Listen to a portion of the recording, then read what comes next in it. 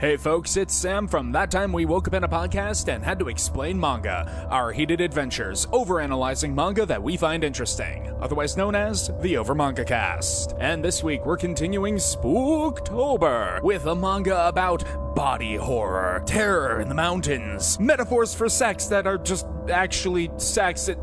What's that? Guys, I'm really not sure. We did this last week. Working. No. This week we read Gleipnir by Sun Takeda, chapters 15-35. What do you mean this is just like... Alright, I'm beginning to sense a theme for this month, but, enjoy the show.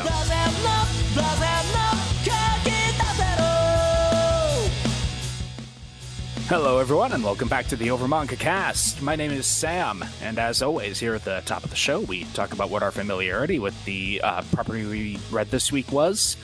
I actually have not consumed any more Gleipnir since the last time we read this particular manga.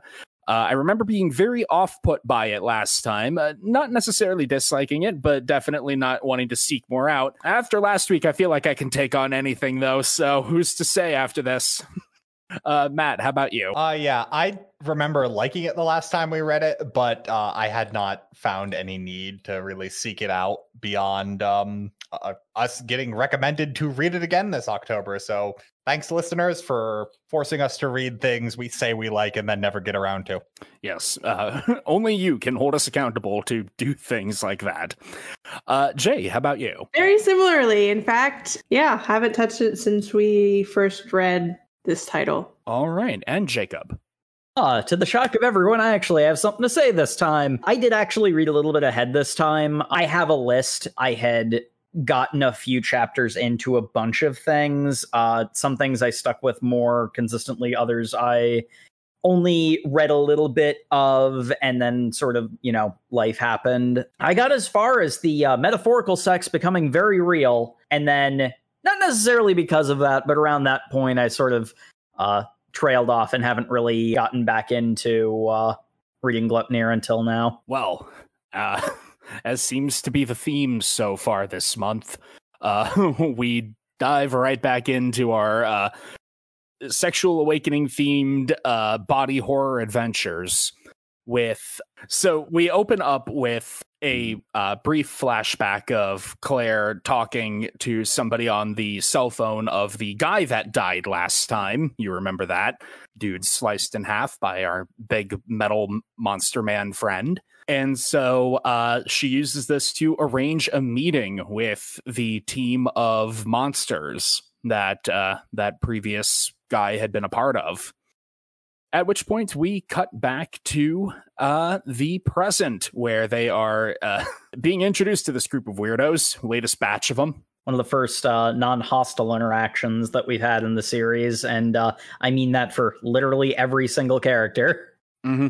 Shuichi's actually very excited about this. It's like, Claire, we found people that aren't crazy and violent. This is great. Meanwhile, Claire is just like, hold on, don't speak too soon. Also, not for nothing, but the most crazy and violent character up to this point in the story is the person he's talking to. But we're going to move past that. Yes. Mm-hmm. But they're not going to be allowed to join the group until they take a special oath that will bind them to the group indelibly. And as a safeguard, Claire decides to get out of Shuichi in his suit form, and she'll take the oath first so that she can tell him if it's on the up and up or not, which of course means we have a transition from suited form with Claire inside to Claire getting out, and manga loves its glamour shots of that. Yeah. Oh, the manga loves its glamour shots is really all you need to say. True. I ain't complaining. The one takeaway as Claire is led away to the secret room where the oath is taken, I guess. Claire really signs on to what could have easily been just killing her in a back room, but... Yeah, and I can't figure out if this is like a genius, like big brain move on her part, or if it's just like, I am just going to act super confident, and the confidence will allow them to believe I belong here. I'm willing to go with Claire just knows they're not actually a threat, but that kind of doesn't track because we find out one of them is actually a threat later on, but Well, the thing about Claire, and this has been consistent with her character all along, she is extremely reckless. She makes educated guesses, she makes smart bets, but she always all ins on everything. She holds no value in her own life. Yeah, or at least she says so, which, given we get a little bit more about her character, we've not refuted that idea specifically yet, but there's a lot about the truth about Claire as a person we learn over the course of this. But the one takeaway is as she's being led away to the fun room where nothing bad happens, we get a scene where the rest of the crew is just hanging out with Shuichi in the room, and the girl whose power is she can talk to animals, gets real touchy-feely with our boy. Because he's still in mascot suit form. So this girl wearing her motorcycle helmet comes over and is like, "Can I pet you?" I guess. Okay. What about tummy rubs? That'd probably be a step too far. No. I'm withdrawing consent for that one. which is honestly a big step for Shuichi, and she does respect that. Though, dear listeners, if you recall our last episode, you might have noticed I made a point of saying there was an idea that gets like reinforced later, and then that never came up again. That's because I accidentally read an extra chapter. And I was referring to this moment. The one about how motorcycle helmet girl, Yoshioka is her name, can understand the feelings of animals. That's sort of tying into Shuichi's character of, like not seeing himself as a person. Had a whole spiel I was going to do, and then my co-hosts rightly informed me that I was an idiot and looked at the wrong line of the spreadsheet. Yeah, as the bonding is happening downstairs with the new member of the group, Claire had gone off with the leader, Jason Voorhees mask girl, who then proceeds to immediately take off her mask and her top and her shorts and just sitting there, titties out. I love how long it takes for Claire to realize this isn't part of the setup. This is just assault. Yeah. Why did you take off your clothes? Don't worry about it. We're all girls here. You can't sum up Gleipnir in one panel. Claire fully believes that this is part of the oath-taking ritual, I suppose, because Koyanagi, the leader of the group, she says that her power is that she can force people to keep secrets. And so her using her power is this oath. And she, while fondling her own ass, starts to explain her backstory to Claire. I mean, Claire is also prodding her for her backstory a little bit, because Claire is... Yeah, and that's why trying to read Claire is like almost impossible at this point, because I'm like, does she know? She's fishing for information. Claire thinks she's Sherlock Holmes, and sometimes the manga decides to make her Sherlock Holmes. It's the confidence that comes with it. It's just like, does she know? Is this a power move that she's trying to do? Or well, it is a power move because she doesn't think she's a threat because they would have been dead already. So that gamble paid off. So now it's like, okay, they're weak in some way. How can I pick that apart to like better influence me? Is really Claire's whole deal here. Which is why it turns down to going like, hey, this is getting really sexual. You've now mounted me. And are fondling my breasts. Is this part of the ritual? While telling me a story about how you were hooking up with your teacher in high school, just gonna go out on a limb here. Was that a male teacher or a female? Yep. Okay. That tracks. So I guess this isn't part of the oath ceremony, right? Yeah, you wouldn't have done this with the boys. And she's like, oh no, disgusting. I was gonna say it's phrased that way. So do you do this with the guys or ew, no. This isn't part of the ritual, is it? No. Kiyanagi, hand between Claire's legs, is like, no, it's not. And I mean, this whole scene is happening as we kind of get the backstory explained, and there's a makes this whole scene, like, aside from what's happening to Claire, feel very uncomfortable. Which, I mean, is kind of Gleipnir's whole thing. That's sort of the point. There's a whole lore dump here about how the rest of them don't look like monsters, and the people who turn into monsters, Koyanagi kind of says, like, as much as those people didn't have a clear idea what they wanted their wish to be. I knew exactly what I wanted my wish to be. I want to be able to enforce death upon people who don't keep secrets, because I thought it was weird that I hooked up with my teacher, and then my teacher felt guilty about it, so they didn't talk to me anymore, and that made me feel even more isolated. So I talked with a close personal friend about it to see what I should do emotionally, and she told everybody. And when the secret got out, my teacher killed herself. And now I want to just make sure secrets can stay secret. And I'm like, weird moral manga, but you know what? Do you? I guess. I don't really know that there's a moral there. That's just it's a logical. It's more of a character trait of her. It's Kiyanagi's own morality or sense of justice or whatever. Yeah, it's her reacting to a pain she had. It's her moral, is what I'm saying. I'm not saying it's like a thesis statement for the manga. I'm just saying the fact that her character is portrayed as relatively healthy going forward is kind of just, oh, you know what? Maybe some things should just be kept secret. And I guess in this situation, this did cause someone to die, so she's definitely the highest functioning of this group. Yeah. I don't know. I don't know. I also feel that, well, we'll go into it later. I feel like this entire group dynamic, as we delve into it, really shapes out to be really interesting. Honestly. I mean, yes, obviously they actually reference that. Like, they literally would be easy pickings if they were by themselves. So I think another kind of important element of this is this entire scene with the two of them is intercut with basically two other scenes, one that leads into so this is, strictly speaking, chapter wise a little bit later, but by the end of the whole, hey, this isn't part of the ritual, is it? This is one of the first times we actually see a crack in basically Fortress Claire that we've had up to this point, because like, even as all of this is happening, whenever there are eyes upon her, she is still stone-faced, still unaffected by it all. But we actually see a private moment of Claire's where she actually shows that, wow, that was way more than I was comfortable with, and that almost got bad. That was too high of a risk, and I shouldn't have done that.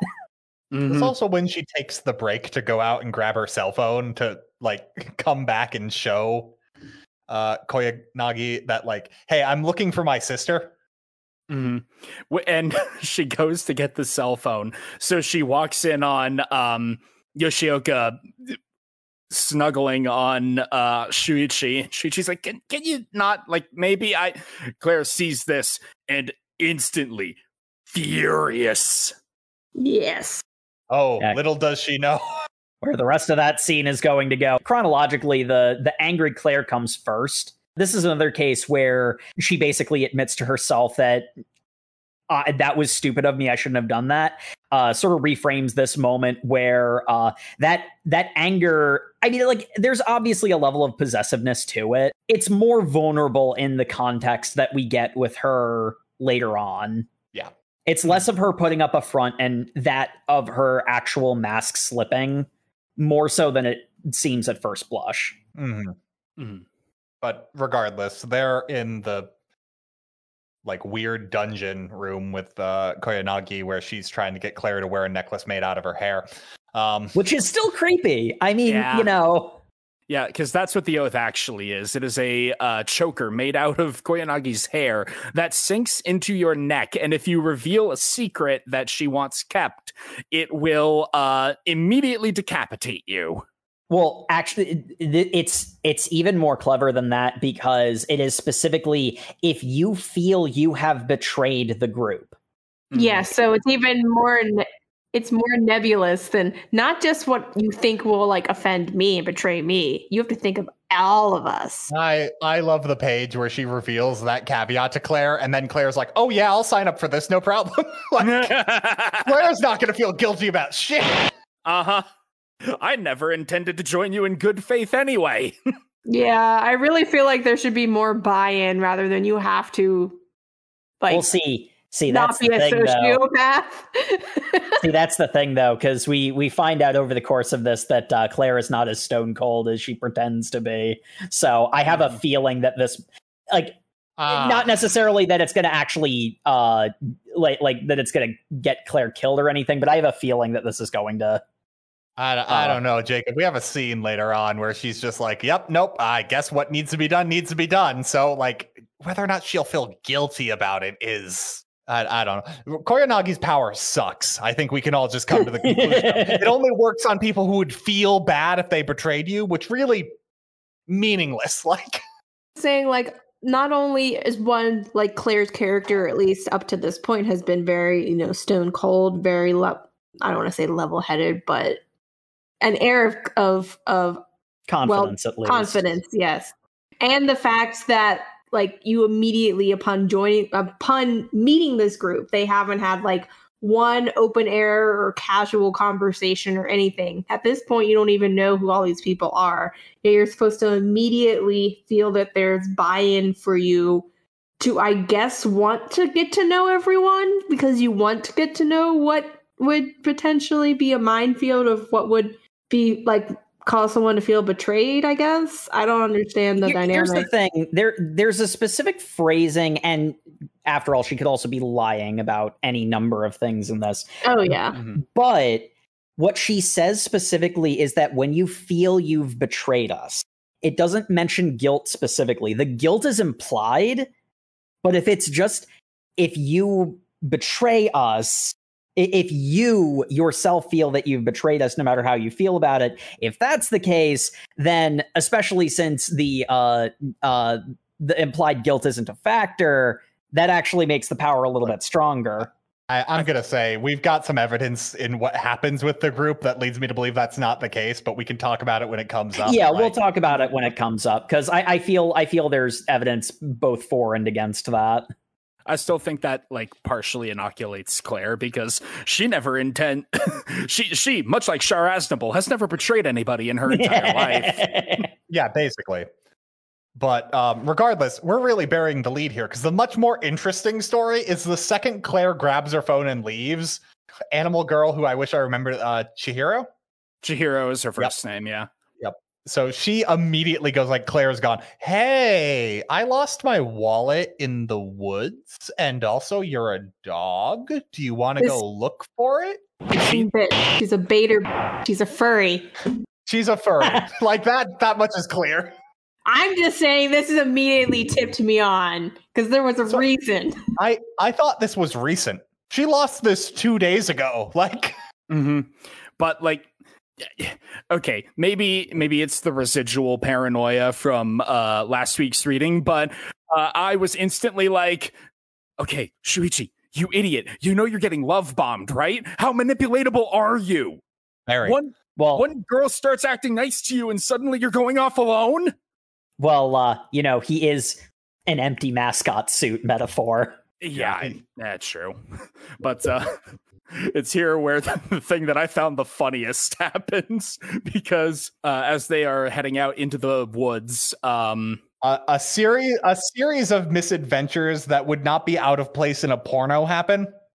Well, Chihiro is like getting out of breath climbing a hill, and she's like, "I don't have much stamina even when I'm transformed." And he's like, "Wait, you're in monster form right now? You don't look that different." And she's like, "Yeah, that's why I wear the helmet. I promise not to laugh." And she pops up the helmet. She's got fox ears. Which viewers, yes, animal girls with animal ears count as furries. Yes, yes, you heard it here. I said it. I said what I said. Because Chihiro is definitely a furry. Uh-huh. I mean, both physically and also just psychologically. She went after him, that dog boy. She immediately went after the first suit man, yes. But more importantly, this girl goes like, "Oh, man, I'm so tired. I guess. Oh, you can just go home. I can just do it. Actually, your smell is actually just kind of interrupting things, so I'll find it real quick if you just leave and I can bring it to you. Oh, but maybe on the other hand, I could just get inside of you and then you wouldn't have to smell me and then we could go together. It's like, that's weird you suggested that so quickly. But also, I'm very horny, so I'll immediately concede, well, I guess the only problem is your clothes would get dirty and you wouldn't want to deal with that. I'll take them off. Oh, I guess we're doing this then. I mean, only if your girlfriend would be mad, Claire. Not my girlfriend. That's not my girlfriend. And it's here where we get... I mean, you say out of a porno. Out of a porno, because we have telescope head man, Ikeuchi. Who, established earlier, has kind of a crush on Chihiro. And he followed them surreptitiously and has been using his telescope head, which is also a camera. I wonder why, to voyeuristically watch them. So he is watching Chihiro strip and step inside the suit form. And my boy's a cuckold because he is also furiously masturbating. Yeah, no, he is. This is clearly displayed on panel. He is crying. He is furious. He is in full incel rage mode. He's also hard as a rock and gripping it through his pants. This boy is jacking it through a pair of jeans. He's down bad. Oh god. The shots zooming in on Chihiro's ass as she's taking her panties off has the little record in the upper right hand corner. Yeah. So the getting in the suit is metaphor for sex is also now just sex. Well, you remember how Claire, the first time that she entered the suit, was still in her underwear and then later used a swimsuit. Chihiro strips entirely, which Shuichi only finds out when he stands up and goes to like put her clothes, like stash them away somewhere, notices her panties and is like, are you entirely naked in there? But you said they would get my clothes dirty. I didn't mean that. I meant just take off your dress. You don't understand how down bad this girl was, Sam. Like I think she is playing up how innocent she is. Like, oh no, I fully understand that. It's part of the reason why I was screaming at Shuichi. How manipulatable are you? Because the entire time he is having flashes of the first time he transformed with Claire, and Chihiro inside him just goes like, hey, are you comparing me with that girl? He's like, what? No. You know, I can kind of get glimpses of what you're thinking about. We're very connected right now. How? No. You feel good too. Why would you say that? I don't know why I said that. It has a lot of awkward teenagers doing it for the first time energy, and it is sort of charming in that regard. It's like when you're having sex with a woman and midway she asks, so am I better than your ex? And you're just like, why? Why would you bring that up now? Mm-hmm. I mean, of course I'm thinking about her, but really that's my own trauma.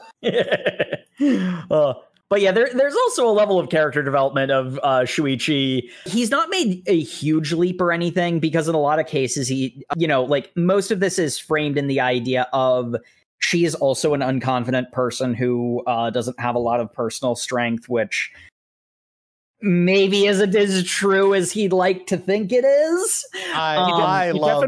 He definitely feels a deeper...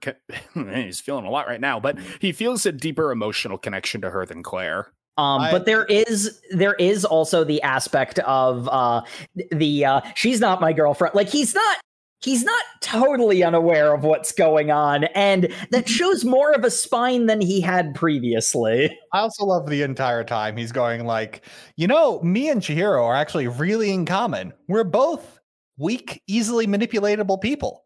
I wonder if I could use this to my advantage. What the hell? Mm-hmm. Like, I get you're like downplaying yourself with that, but there's also like a weird predatoriness when he's talking. Like, we're both inhuman monsters undeserving of love. So if we bone, it's okay.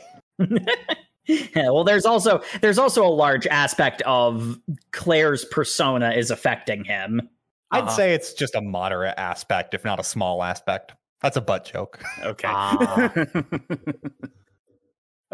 Lots of ass shots in this. The sex metaphors are completely lost on all of us because boy, howdy, how literal it gets. I mean, we literally have the moment of Chihiro trying to move around in the suit and immediately tripping and falling, and he's like, "I thought you knew what you were doing. I thought you knew what you were doing."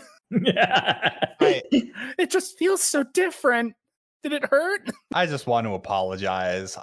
When we made the schedule, I didn't intend for the first half of October to be like both about pegging, but here we are. What's going on? Look, Jay, if you were here last week, you'd understand why we're so blasé about this.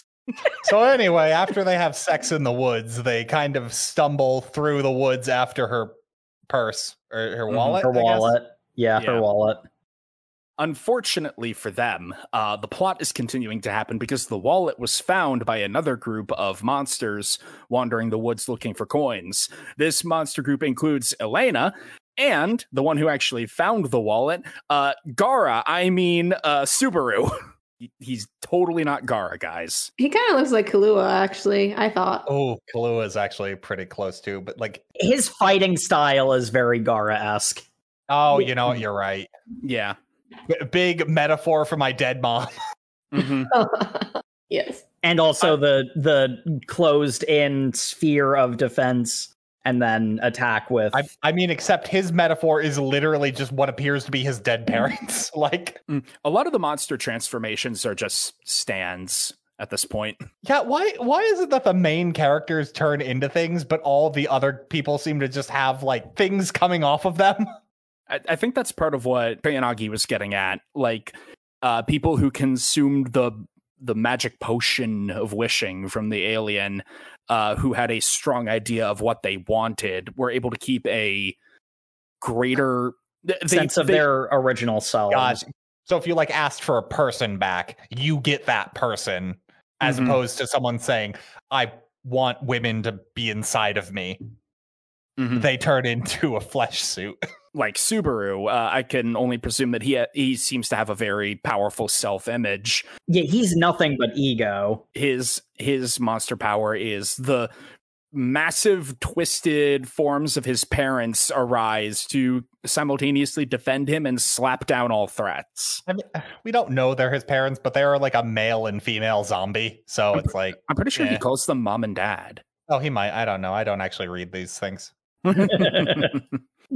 But so we're getting a little bit ahead of ourselves. I'll just hop us back in. Basically, they find the wallet, but it's been picked up by that group, and they're like, "Oh no, they're all very strong. I can now sense spiritual pressure." And then they split off, and then he's just like, "Oh wait, one of them split off. That would make it easier for us." He says aloud so that the kid can hear him and go like, "You think I'm easy just because I'm a little kid?" I didn't actually say that, but sure, yeah, we can probably fight you. And then he summons his presumably zombie parents and crushes just literally like a paper bag just between two hands, smush. You see it's been like compressed in half. You see Chihiro's like hip dislocate out of place as she's ripped in half inside of him. Mhm. And I'm like, holy shit, this is really bad for the group you just joined, that you took one of their like members inside of you, went off on a run, and then got her killed. That was, yes, all of those thoughts immediately flashed through my mind. And it was here, honestly, that I'm just like, if I didn't know how many more chapters were in the reading, I'd be like, okay, this has to be like where it ends. This is the end. So I never thought for a second that crushing Shuichi would actually hurt him because he's got no bones. And also, he got his bloody head ripped off last time and was fine. Yeah, but that's a mascot costume thing. Like, you can put heads back on.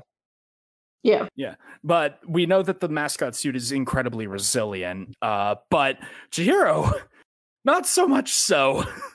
He gets wrung like a dish rag and her blood is pouring out of him. It seems like that is the end of it, and the fight is instantly over, and now we just have to deal with this tragedy.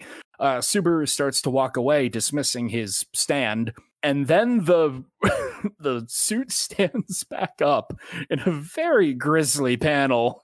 Meanwhile, the whole time, Suichi's going through like an internal monologue about how it's okay for him to fight because it's not actually Claire who was the violent psychopath, it was him. And I'm like, buddy, you're really learning the wrong lessons here. You're blaming yourself for not stopping her is the same thing as you doing things, and it's just like, It's a step forward. It's not like it's taking responsibility for things, but in a way that pushes him down further into being her pet, which isn't really great. Like, you need to acknowledge you're not responsible for her actions. I mean, it's non-linear character movement, which, he's claimed some degree of separation by boning Chihiro into a cool secondary transformation. It is a pretty rad transformation, as both Chihiro and Shuichi's combined fury at what just happened causes them to more perfectly meld. And it's elements of the mascot suit onto Chihiro. So it's Chihiro's body, but with like Tanuki skin and like Demon Fox. It looks like Kyuubi Naruto, kind of, actually, if Kyuubi Naruto was an actual physical body rather than chakra like energy. Yeah. And like, again, the comparison of Subaru to Gaara, this is just a Naruto arc. But like, damn, what a character design. Holy crap. It's so It was here that they cool. grabbed me, because like immediately what popped into my head was, okay, this is like, at first, until it's like we delve more into the inner monologue, it's like a switch of control, where Chiharu like assumed control from Suichi, but then no, it's revealed later on that this is a more perfect melding, because the new form is like Chihiro's body, except the skin is all like black and crackling with energy. The eyes totally white. Her teeth have become the zipper on the back of the suit. I love the like Cheshire cat grin she's got going on the entire time. And like that freaking pose, man. Like, I just love it because you combine the two most milquetoast, like, calm characters, and they form a perfect union to realize they both love murder. Yep, this two-tailed kitsune monster just starts screaming. yes, just like that. And I'm like, same, TBH. Aren't you tired of being nice? Don't you just want to go ape? Keep an eye on Sam, everyone. So our fusion girl, I guess she's wearing a dress, but is technically a perfect fusion of the two. So I don't know. Non-binary. They don't really ascribe a identity to the fusion at all, is the thing. So yeah, this is all new, and they're just sort of experiencing it as it goes along. it is feminine presenting, I guess we can go as far as. I think that's fair to say. So yeah, because Suichi's such a doormat, he just gets immediately overwhelmed. But yeah. So the weird part about this, they don't establish this in the chapter it's introduced, but later on we find out that while this fusion form is going on, their two bodies are just standing behind watching with blank eyes. I think that's supposed to be like a representation of their combined spirits. They don't make that clear. It looks like there's just two puppeteers. And it seems They're clear standing to me. on grass. It's not like they're in like a floating like mind space like when they do other things. They're standing on the grass watching. It was only whenever they were doing internal monologues. It seemed clear to me personally. Yeah, I got the idea that was just a representation of their fused egos. Well, regardless, it doesn't matter because they clown on this guy until he's like, okay, well, time to stop holding back. Time to use my ultimate attack. And then Claire's sister shows up and is like, no, you can't use the ultimate attack. Why? Because we're probably like arc villains or something, and we need to make you still be a threat later. And like, oh, you're right. That makes sense. I'm now going to clown on these fools. Love it, because like the entire time the fused form is rampaging about, like bouncing off of trees and ripping up huge holes in the ground, slapping at the huge monster and trading blows. There's this inner monologue talking about the rage swelling up inside of them. I've never felt angry for my own sake. my own sake, who am I talking about? Is it Shuichi or is it Chihiro? And then it's like, it doesn't matter. It's both. And I can't forgive this little brat for what he did, and nothing will stop my fury. I love that panel because he's like being shielded in like the clasped hand of the big parent zombie stand. Mm-hmm. And she just like rips open the fingers and bends them backwards, breaking them, leering over him like a death spirit, pulls out, got 2 guns now. She does have 2 side guns that are just hilarious because on her costume, where are those kept? They're strapped to her thighs under the dress. They aren't there when you see under the dress earlier.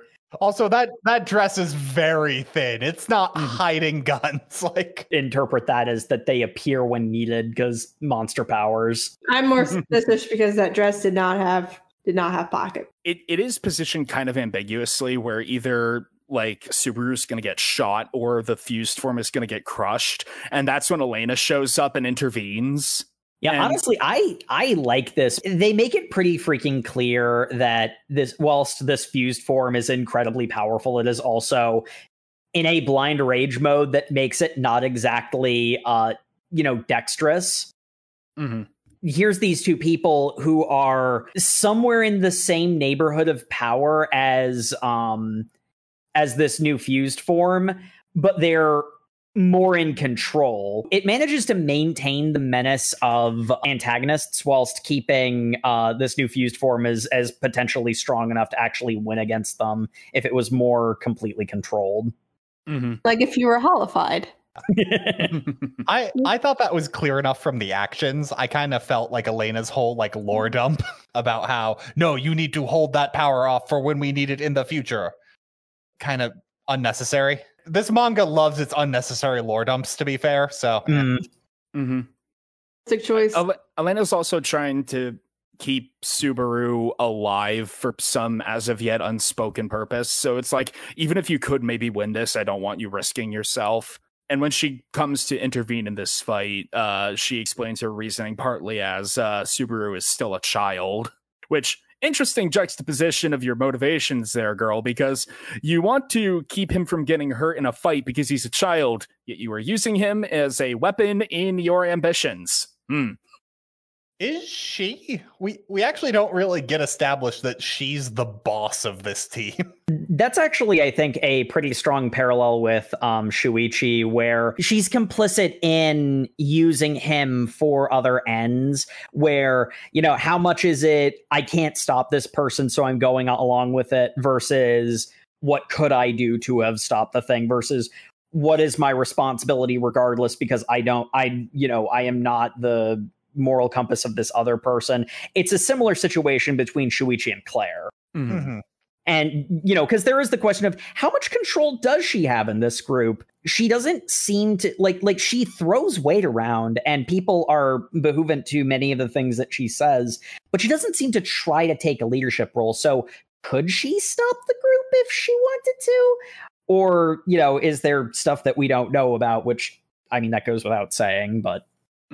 Oh, it's implied there's a lot we don't know about, because when Elena shows up, Shuichi instantly and continues to be in full violence mode. That's our enemy. She's done all these horrible things to me. I need to kill her. I have to destroy her.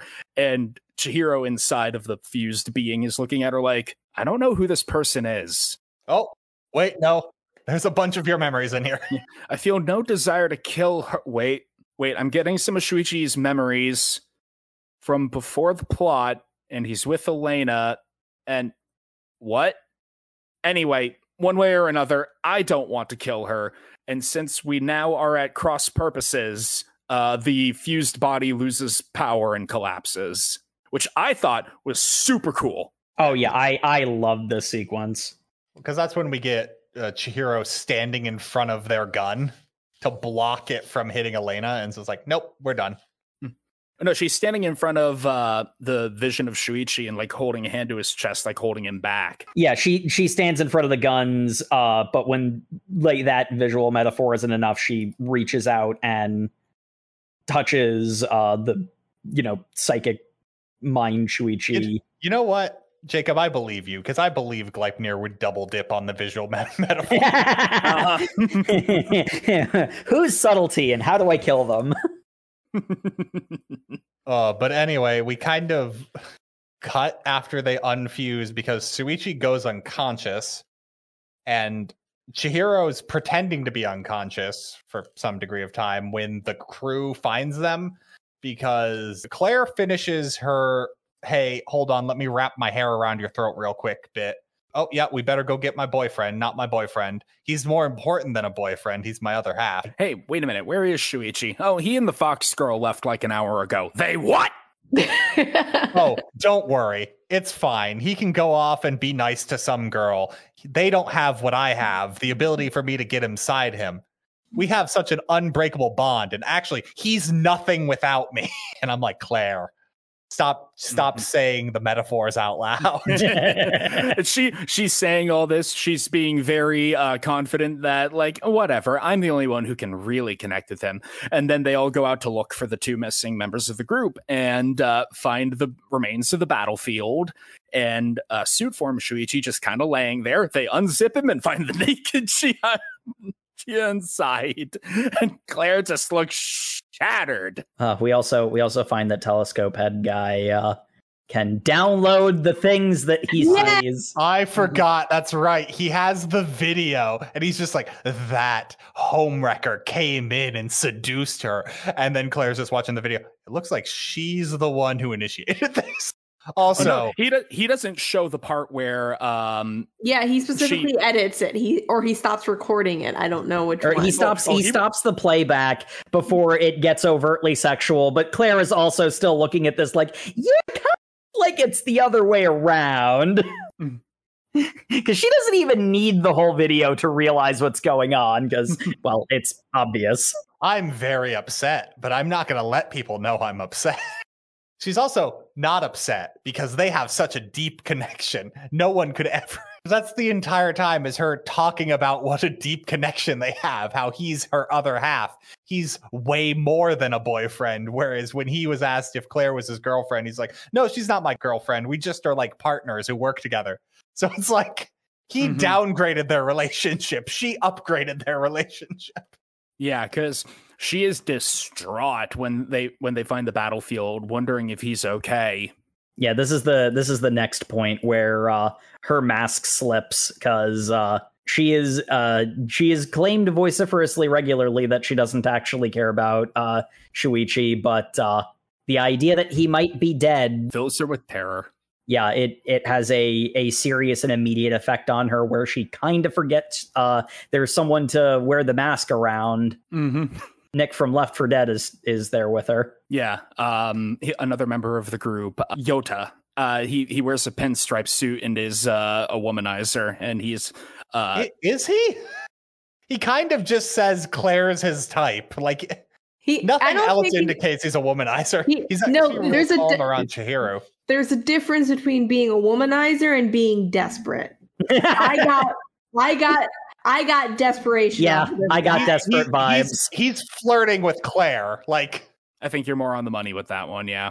Oh, to be fair, he also does immediately point out, oh, by the way, our boss is a raging lesbian. And he's just like, okay, cool. Not going to waste my time. Yep. Well, maybe you're right, actually. I think that happens, by the way, once they rescue him. But yeah, it's all happening now. So they find him. They find Chihiro inside him. And buck naked. Yeah, Claire's like, we haven't even done that yet, which she doesn't say anything about, but man, does she bring up sex very frequently as a bargaining tool, but it's really a manipulation because she constantly goes, haha, just kidding. Why do you think I was being serious? Mm-hmm. Yes. And then gets mad that he's not more on board with the idea. Because your boundaries. Well, I mean, here's the thing. We're starting to see the real Claire, and she is not nearly as cold as she pretends to be.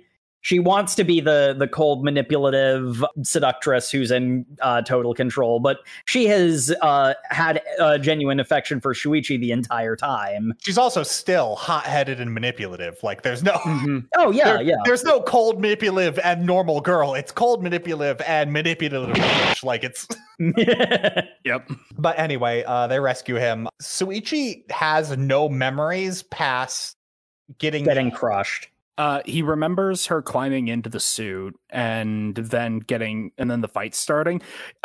He never expressly says that he remembers anything else, and it's not really implied. However, Fox Girl, Chihiro, she does remember everything that happened. But she implies that she doesn't in order to try and... Yeah. Not get beaten to death by Claire.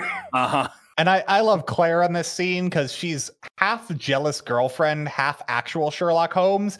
And she deduces by the footprint pattern that it was two very strong creatures fighting, and that one of them might have been Chihiro inside of Shuichi because...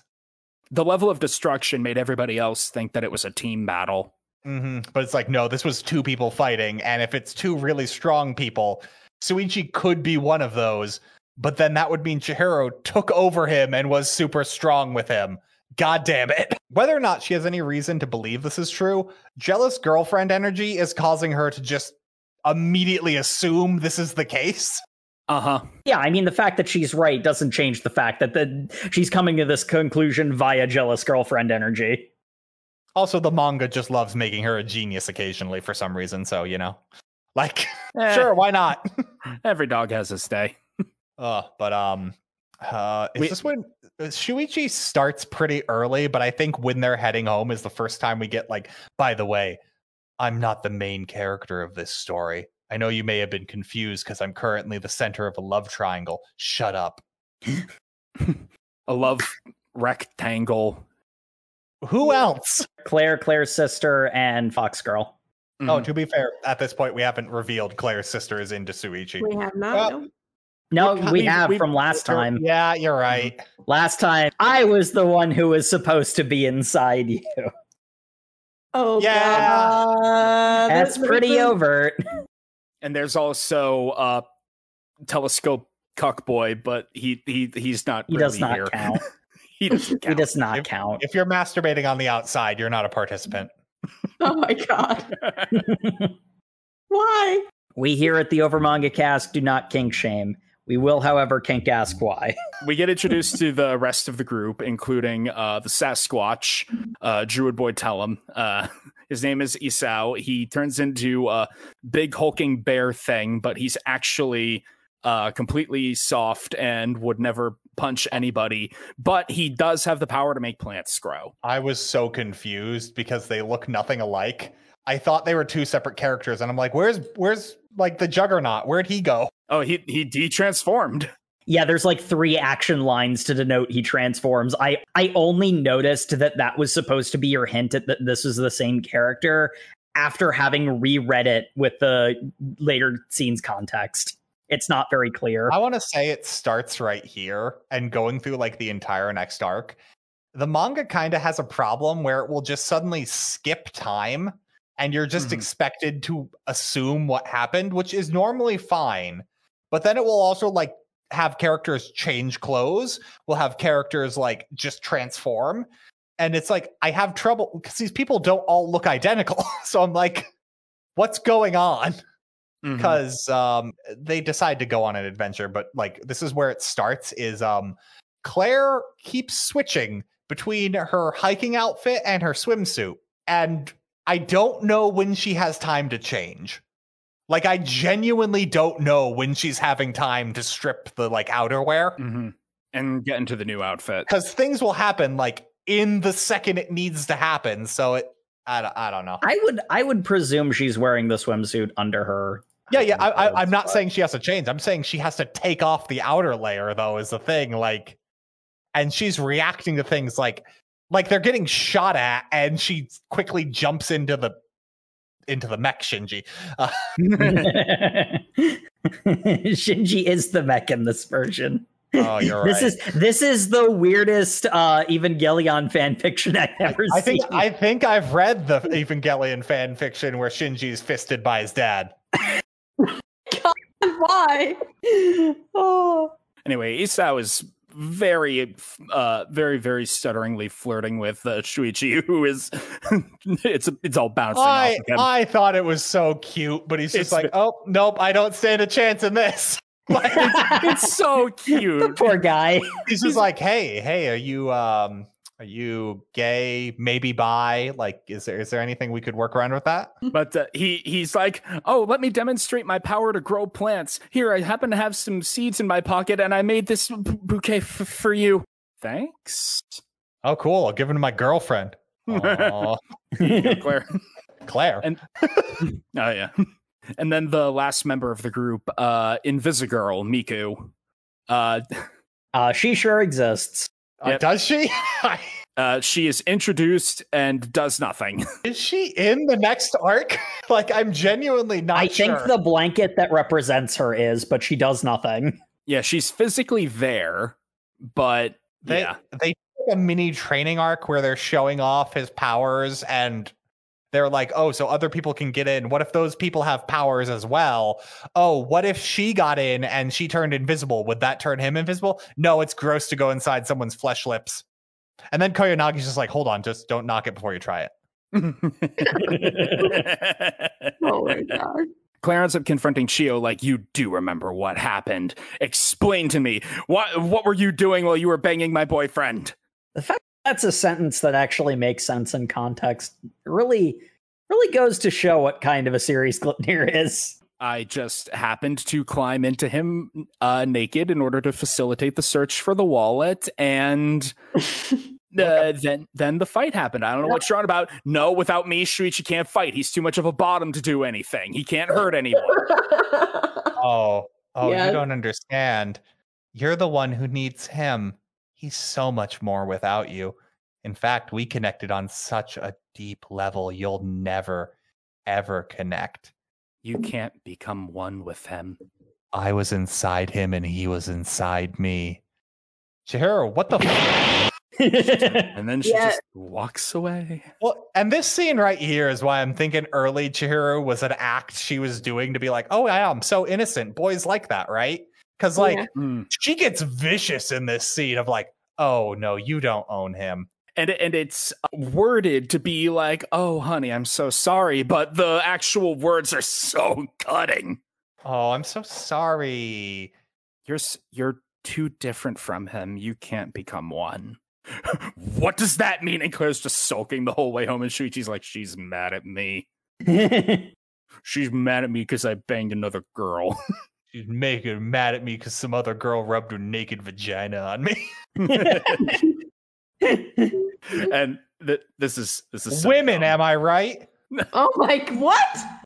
This is so dumb, but I love it. Claire has them go get some udon, and the udon is kitsune udon. That is funny. Which I thought was freaking hilarious. Oh no. Oh. But they go and eat that at the riverside.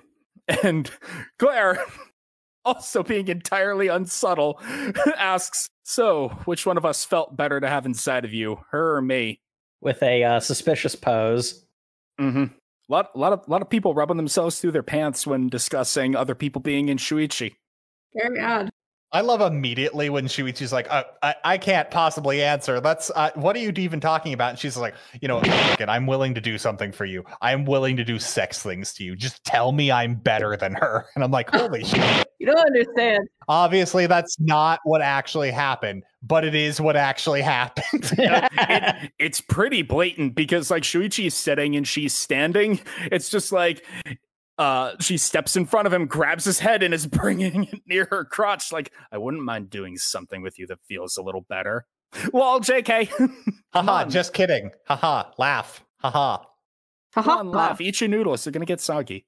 Haha, the joke is I would have sex with you. Haha. Because Claire might be a bit possessive. Yes. And manipulative. I don't know. I feel like this might be a trait that runs in the family. Mm-hmm. We'll Just get a there. little bit.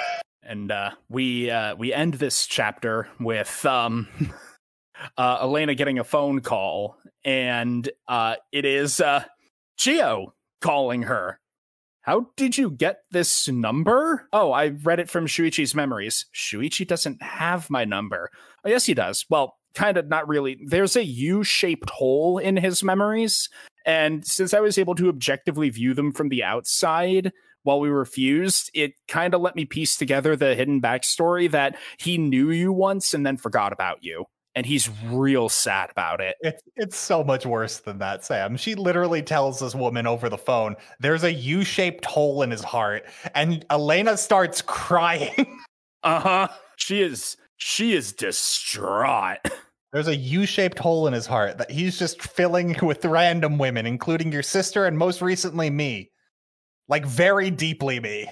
Mm-hmm. Oh my Like, god. if anyone was possibly going to fill the U-shaped hole in his heart, I'm a pretty close bet. Oh my god, yes. I just love Elena. Like, were you the one who became one with Shuichi? And she's got the same possessive, angry face that Claire did. I love how stupid Chihiro is for calling the enemy, and I half expecting her because she's just on like a rooftop or something, and I'm like, okay, so she's gonna have Vine Lady swoop out of nowhere and kill her because she can track the calls at this point. Like, I would not be surprised if Chihiro died right here. But I guess they just did a fusion, so why? Mm-hmm. Mm-hmm. I don't know. Also, there's been a lot of implication that Elena isn't like she is a murderer. She is willing to kill, but she doesn't like it or do it arbitrarily. Yeah, well, this is really the scene where we get that, because up to this point, she really seemed more like a stalker. Mm-hmm. And it was the thing that actually started changing the viewpoint on that. And that's actually something that I've noticed is a pretty common thing in Gleipnir. There is a situation presented, and you can make some inferences, but there's a lot of missing information. And then someone jumps to a freaking insane conclusion, and the story continues barreling along that path, not even considering any of the other options, when it becomes painfully obvious that no, the reality of the situation is not that, and you are heading towards a cliff. Which everything about Elena is, like, this scene is saying that, basically, because the immediate view of her, like I said, is stalker, but it becomes clear from the memories that Chihiro saw that there's more to Elena and Shuichi's relationship than they actually did have a relationship. They knew each other. They were close. In fact, from the memories we see at this point, it looks like they were dating. Yeah. Because like we get a text message log where just only Elena's name is blacked out. And it's like what you would text like a girlfriend. Like, it's very personal. Like, it's. Mm-hmm. She said she laughed at this, and it was kind of embarrassing. I saw her, and she was in a cute outfit. She looked embarrassed when this happened. It is kind of framed like the sniper shot is coming, but what this scene does, which again sort of goes into that idea that Gleipnir presents a situation, then reveals it's not what it first appeared to be. You know, this is where Elena then kind of explains the plot. Mm-hmm. Yeah, Elena kind of lore dumps again. I just gotta say, I've got a few complaints about the art, mainly the fact that it's sometimes really hard to tell characters apart. But I did really like this one particular page turn while Chihiro is explaining how she was able to piece together the, Elena-shaped hole in his memories. There's this kind of fuzzy, like TV screen view of Elena casually smiling in a school uniform, having a grand old time. Page turn, Elena half transformed into a monster, sobbing, looking disheveled. It great juxtaposition. So we get the lore dump about how, what do you even want the wish for? And 100 coins. How many monsters have you found? Each one of those people must have found 1 coin. Doesn't 100 seem like an insanely small amount? What's to say someone hasn't already found 100 coins and made a wish? Mm-hmm. Gain that ultimate power. And then you're like, you're right, mangaka. 100 was an insanely low number to make your like long-running shonen battle manga about. Are you still trying to make this a shonen battle manga? You're definitely gonna try this arc. I just really like how the vision in Chio's head of like this theoretical person, all powerful being who collected 100 coins and gained the wish, is a silhouette of a feminine shape with the boobs half on screen, giant hands reaching down to grab the world. I wonder if these people have complexes. Not at all. They seem like very, very mentally stable, mentally healthy young individuals.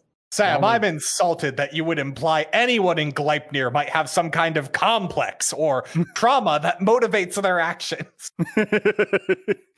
Y'all need therapy. These aren't characters. This is trauma in the vague shape of a human. It's like someone turned clones of H.P. Lovecraft into manga characters. Not wrong. So far, nobody has lacked the constitution to do math, but I wouldn't be surprised if it came up. I know about that. I really appreciate that the town did something about that cat problem then. That's a dumb joke. God damn it, Matt. This has been a pretty intensive return to Gleipnir. How about we take a quick break? We've got so much more to talk about in the next bit. And surprisingly not that much. The standard. We'll be right back after this.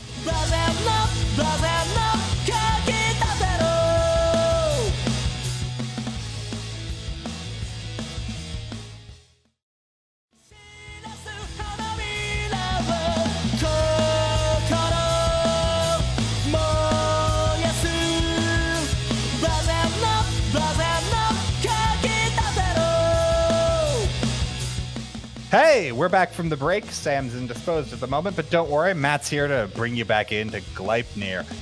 So, do we want to talk more about these people crawling up inside each other's guts? I think we need to talk about the JoJo's reference first.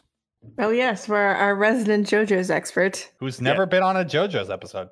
Weird how that works out. I blocked out from my memory the time he was. I just love how they display Shuichi and Claire's immense power by having them ora a tree.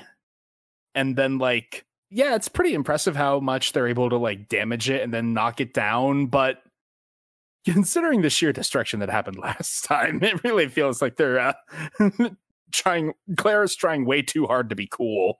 Claire's not the OTP. Mm-hmm. She has been... downgraded, upstaged, mm-hmm. supplanted. That's the $5 word for it that adults use. We're not adults here. We're reading Gleipnir. Oh, and Shuichi also took the oath at one point. So that's a thing. To be fair, they really do just kind of show a panel of him getting a hair necklace.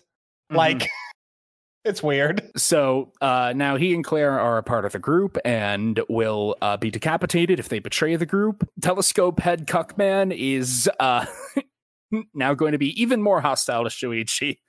But in true, totally healthy fashion, instead of directly addressing the beef he has with him, he's like, the guy that was killed last time, that was your initial contact with our group. It wasn't you that killed him. I just saw your fighting style as you beat up that tree. Our previous comrade was sliced in half. How did he die? And beats me, man. We took him out. Yeah.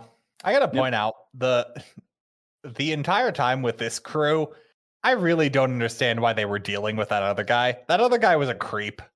Like, he did not fit this group at all. Mm-hmm.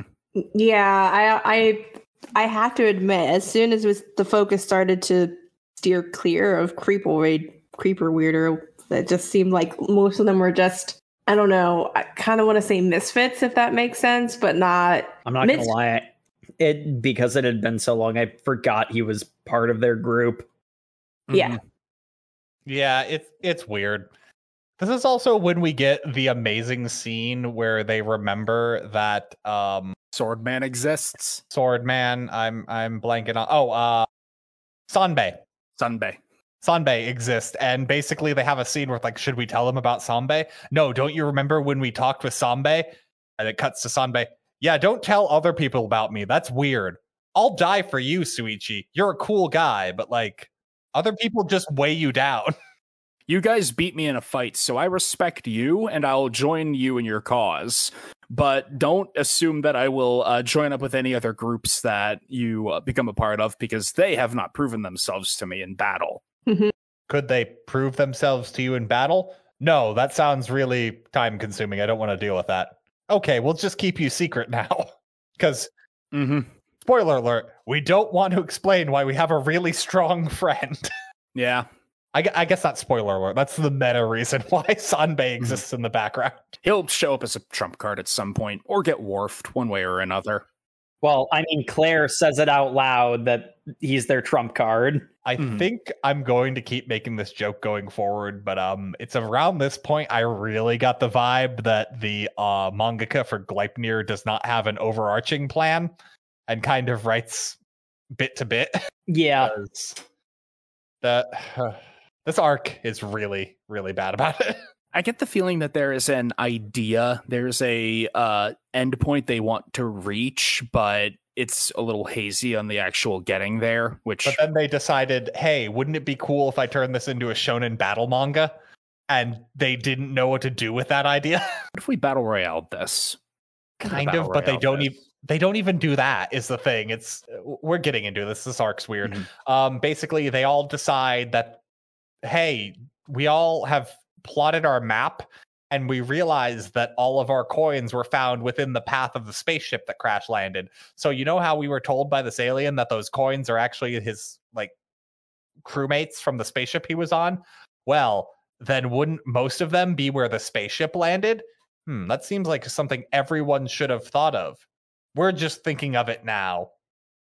The crash site. Surely nobody else will be waiting there for us as some sort of epic boss atop the mountain. The crew's motivation here, because they say they're a weak crew, and they're constantly like, we need to make sure that I think for some reason, the only reason this makes sense is it must be their leader seems to think there's only 100 coins.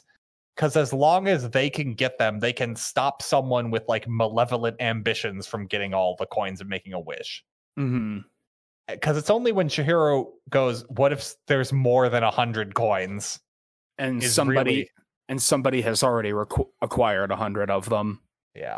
So I think that's the idea, and they're really just because they don't stand a chance against multiple things. So it's like, I don't know. They're going on a walk to the crater because that's what you got to do. That's where the plot's going. So that's what we're doing. Yeah, they're heading to the crash ship, Metroid Prime up in here, and as they're making their way up the mountain, they find a rock with some skull and crossbones paint on it, and it's like, there must be another crew of monsters here who have marked the edge of their territory.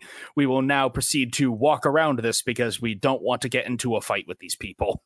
But wait, Sam, what if that was the trap? Oh no! Yeah, we're now on an open field, and only weaklings would listen to a trail marker. So we've been diverted into a place that's easy to find, and they know we were scared of a warning sign. So it makes sense, but it is a little on the contrived side. While I was reading it, it was perfectly serviceable. Thinking back on it after reading the entire thing, I'm like, wait, that was kind of dumb. Like, yeah, it feels a little contrived in retrospect. I think that's a fair assessment. Because, I mean, the thing is, Gleipnir is like 85% vibe. So it really only needs to work in the moment. The other 15% is ass shots. Yes. Yes, it is. And boobs. There's tons of boobs. Oh, yes. Ass and TNA. TNA. Lots of TNA. We really got to just make a separate podcast for all the hypersexual things we read. Suggesting this for months. Over MangaCast After Dark might, after this Halloween, Jesus. Huh? We might just have to do it, yeah. Reach out to us if you want us to do. Leave your thoughts in the comments section below. Do you want to see Over MangaCast After Dark? If you want to see it, donate to the Patreon we don't have. Send us $5 in an unmarked envelope. You can find us. But yes, as they are heading up the more open trail, that's when Claire realizes, wait, we fell for a trap. Let's turn the hell around. And it's like, what do you mean we fell for a trap? I don't trust you at all. And this is Telescope Headman talking. I don't trust you at all. What do you mean this is a trap? He looks up at a ridge, sees a whole bunch of shadows. Oh, it's a trap. Yeah, let's boogie. But then they don't, because Leader Girl is all just like Koyanagi's just, yeah, but if it's a trap, I mean, everyone's looking for coins. That just means we got to go this way. So we're really good at escaping. So let's go ahead anyway. Because, like... I thought Koyanagi was fine with them retreating once they're in the riverbed. She was fine with venturing forth into the enemy territory initially because they're good at escaping. Her line's kind of ambiguous. It's basically just they're good at escaping. Yeah. So do they keep going forward while being good at escaping? Because the problem is the next chapter has a weird cut to them already encountering one of the enemies. Yeah, I think specifically it's a speedy guy who caught up with them. They're in a forest is the thing, so they're clearly in a different scene. Yeah, they had turned around and tried to run, and they were getting away, but then speedy spider guy, gropey man caught them. I love this character because of how his teammates react to him after this whole thing. We're like, yeah, no, he really went too far. Really, everything he said kind of came off as creepy. And I'm like, okay, mangaka, you went too far with this character. I got you. Because he just comes onto the scene going like, I love raping. It's basically his character. Like, I'm gonna capture Leader Girl and start groping her tits. Like, it's just insane. And then we get the reveal that fighting guy was actually very strong, and Suichi didn't notice before how strong he was. He'd been suppressing his power level as Yota takes off his shirt. Well, yeah. No, it's not that he'd been suppressing his power level. It's that Suichi didn't know what strength smelled like before he smelled those other really strong people and was like, oh no, he's really strong. It was, and then he punches the lower jaw off of Spider-Man. Yeah. That allows them to flee. But they're like, oh, these guys mean business because Spider Guy pulls out a severed head of another poor folk that they had captured and killed. And goes as far as to say, I think she's your type of. She seems to be like you like blondes. She seems to be, your type of lady. Saying that to Yota, yeah. Did anyone spend way too long trying to figure out if we're supposed to know who this head is? Because they show the person that the head came from, but because everyone in this manga looks identical, like they look one of 5 character presets, I couldn't possibly know who blonde-haired ponytail with glasses was. Yeah, I did the same. I don't think we were supposed to know that character. But then why show the flashback? Like, I don't know. That's just a normal person is the vibe I got. Yeah. If they're on the mountain, they're probably a collector of some form. So, well, I mean, that was their argument, is that they shut down anyone who crosses their territory. That was someone who was in over their head and shouldn't have been there. Yeah, but the problem is that person was killed by the boss. So it wasn't even killed by Spider Guy. So it's a weird scene. Everything with Spider Guy is weird. It is. But it has Yota take off his shirt and punch the lower jaw off of Spider-Man, allowing the protag crew to flee. Yeah, because his monster transformation is he's buff. He's not even buff. He's very scrawny, but he takes off his shirt. He's got his rad tattoos. He's got some rad tattoos, and he move fast and punch hard. Yep. Yep. So they continue to flee. The mountain bandits catch up with Spider Guy, who is, unconscious in the forest. The leader of the bandits, Madoka Magica. Yeah. Basically, yes. His name is Madoka. I found this guy interesting because he fit sort of the mold that a lot of Gleipnir characters have, which is because a lot of this is sort of like how much of a violent nature do you have? How much are you willing to give into it? How civilized do you pretend to be? this guy has attained the nirvana of fully embracing the violence, and he also completely cares for his crew. He is a dirtbag murderer, villain man, bandit in the mountains, but he has loyalty. Like he is defined by his loyalty to the people who follow him. He is ride or die. I was about to say, he's kind of the opposite of the moral characters we've been introduced about, like, oh yeah, we're just good people who are becoming sinful because we need to bear the burden of others. And that's the lie they're telling themselves as they're like, no, I'm doing bad things because it's getting me what I want. He's not lying to himself at all. He's a dirtbag.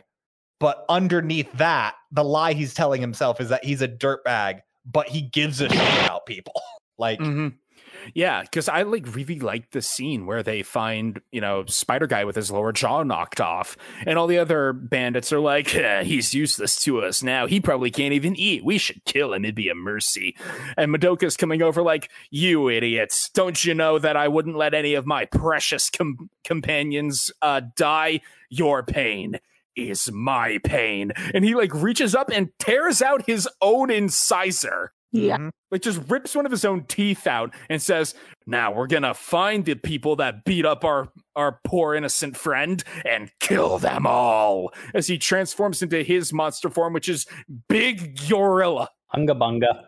Just big gorilla. He is a mountain gorilla. With a long tail is mainly why I'm... We have to display how powerful he is, so we have Druid Boy conjure a big tree line of tall, sturdy trees. Wow, what an amazing fortress. No one will ever get past that. Madoka immediately snaps the trees in half and punches Druid Boy in the face, sending him flying into a wall to collapse and de-transform. Hey, you're the big guy. You probably beat up my friend, didn't you? As he rips one of the trees and turns it into a club and goes to brain him. Nope, that'd be me. And then... Me. And okay, then I will brain you with the tree smack. Yoda tries so hard to be cool and immediately gets walloped. And this is the scene I was mentioning earlier about what's up with Claire. Because at the beginning of this, she's in her outfit, and then she's in the swimsuit, and then she's inside Shuichi. And that all must have happened within a span of seconds. She must have shouted to someone, hold on, I need to go and change real quick. I mean, she's in the swimsuit when they're blowing the tree stand. I might be thinking of the first scene with Madoka then, where he's threatening them and she jumps in, Shuichi, but whatever. Yeah. This chapter also opens up with a seemingly random flashback of Claire in her school uniform walking home, finding some flowers and picking them. Yeah, I guess they shoved that in here. So that might be why you thought she was still in the normal outfit. I'm definitely remembering her hiking outfit, which is the short shorts and a tank top. So that's a difference. One way or another, she climbs into Shuichi. They're gonna square off to go fight. And the plan is to have the big gorilla get close enough that I can pull out my gun and shoot him. And what do you mean I missed? I really appreciate this because it's them going, yeah, he's definitely a big threat. He's stronger than we can handle. We're going to have to play this smart and gamble. And then they gamble and immediately lose and get walloped. And I'm like, good. Yeah. Yeah, that's why I'm going to be honest. I don't get the impression that the manga is trying to present Claire as a genius.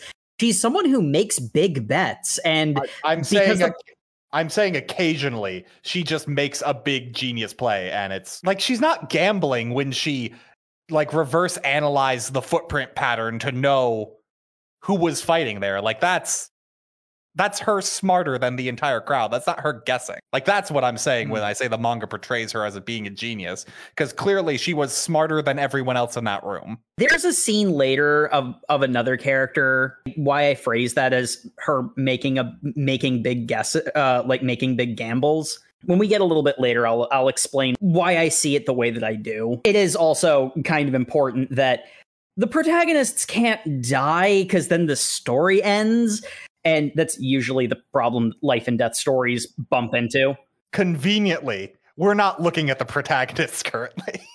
Well, there is that. Shuichi's crippling self-deprecation aside, it is good to see main characters, making big bets that fail because kind of kills the stakes if they have 100% win rate on all of their Hail Marys. Oh, don't worry, Jacob. They'll unbalance the scale soon enough. One of the things that I really liked about this encounter is after they whiff the gunshot, Madoka in his big gorilla form takes the gun and is like, interesting. What happens if I shoot the girl in the motorcycle helmet? And Shuichi orders Claire to get out of the suit so he can de-transform, and it's a decently tense panel as the gun goops into nothing. Yeah, strictly speaking, Chihiro can die and the plot can continue. So she doesn't have main character shields to defend her. So when the hammer is falling as the last panel of the page, it's like, oh, is it actually going to happen? And then the gun, goops in his hand because she managed to get out of him so he could reverse the transformation in time. But decently tense little action sequence there. But by now, Shuichi has de-transformed and the rest of the bandits are here. Oh no. Madoka gives them a perfectly reasonable ultimatum, though. As far as characters in Gleipnir go, this is as close to reasonable as anyone's gotten thus far, which is saying something. Listen, I like your gumption. You can collect coins for me. However, you did beat up one of my boys, and as compensation for that slight, one of you has got to die. So go ahead, pick your sacrifice. I'll kill him. You don't got to worry about that part. Rest of you join my crew. We'll be square. I love how Claire just immediately jumps up going hold on, question. You did batter two of our guys. If one of them is dead, can we just use them as a sacrifice? Afraid not, sweetheart. Though, good question. You got a sharp mind there. You are now exempt from the sacrifice pool. Rad. Okay, so who are we picking for a sacrifice? hey, weird camera cuckold guy. Are you on board with finding a sacrifice? It does make sense to have a sacrifice. Good job for volunteering. What? Of course, only the people who agree with this plan to have a sacrifice happen would be people we would sacrifice. Mm-hmm. And everyone else had already before that point said they weren't going to do that. And Claire said that she would, but she was also just exempted from the pool. Yes. How convenient that was. She completely plays him. Yeah. At which point Madoka is just like, girlie, you're great. You're just like us. A piece of shit. You'll fit in great. And again, that's why I really like Madoka.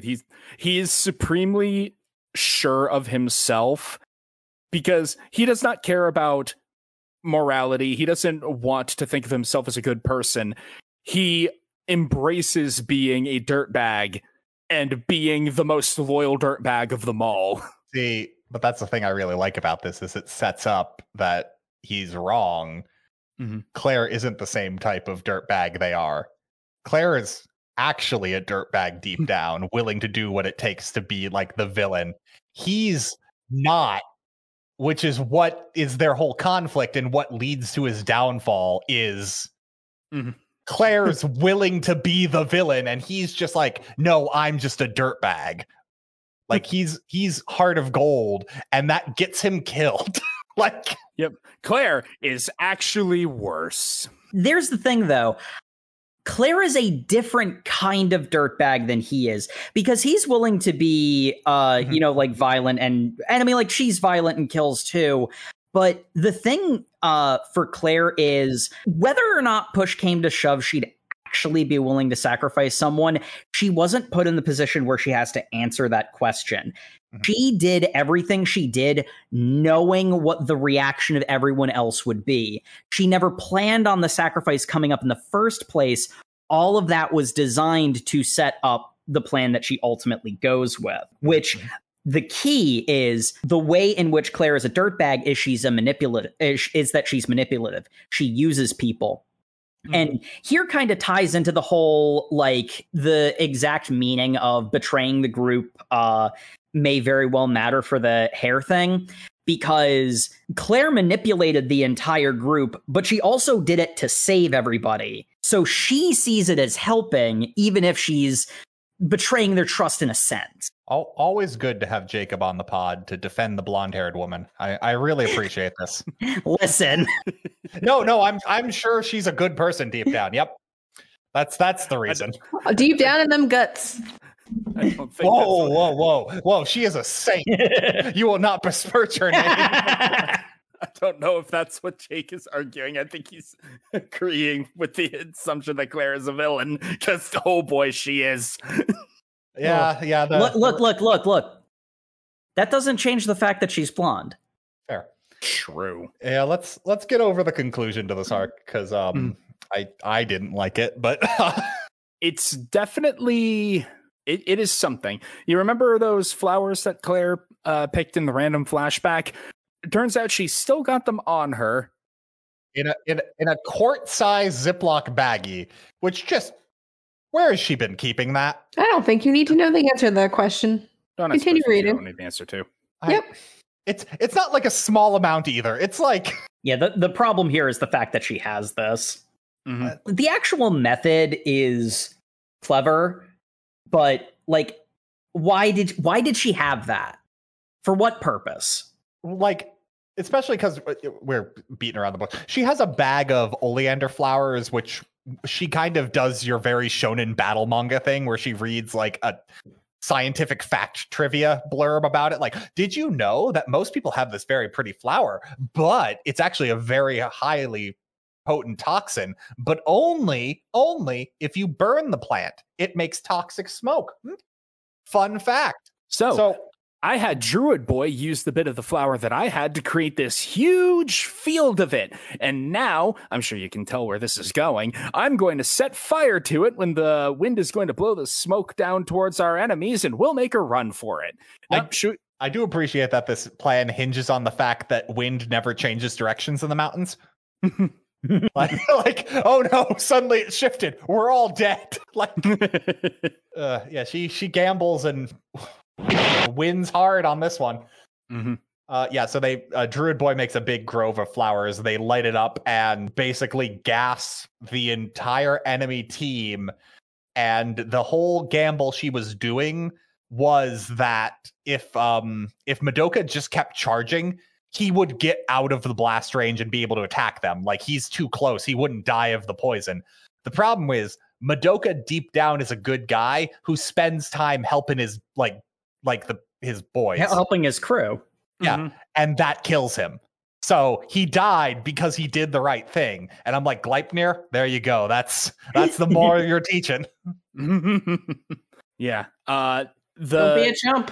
The interesting thing here, from a character development standpoint for our protagonists or prospective characters, as Shuichi I'm sure would prefer to be called, is Shuichi comes over and he's not fully bought into what the plan is. He just knows that it's going to be something Awful. because it's a Claire plan. And he's like, is there anything I can help with? No, good boys like you shouldn't do terrible things like this. No, I don't think you understand. I want to help get everybody out of here, even if it's something terrible. I am trying to protect our team. I am choosing to be an active participant in whatever this is because it's what gets us out of here, and I won't sideline myself, which again, it's non-linear, but it is character growth. I'm tired of letting you carry all of our sin. Yeah, I could have done without the fact they repeatedly mentioned like carrying all of the sin. And unfortunately, Gleipnir keeps that as like a running theme going forward. It's very heavy-handed. It is. Yeah, I could have stood to have it be less overtly shouted, but overall, Gleipnir is overt in everything it does, to be fair, but yeah.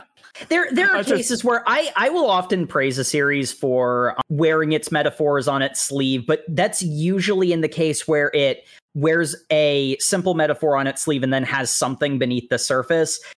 Gleipnir definitely has layers to it, but it does have a bad habit of saying it all out loud, which is taking that idea a bit too far.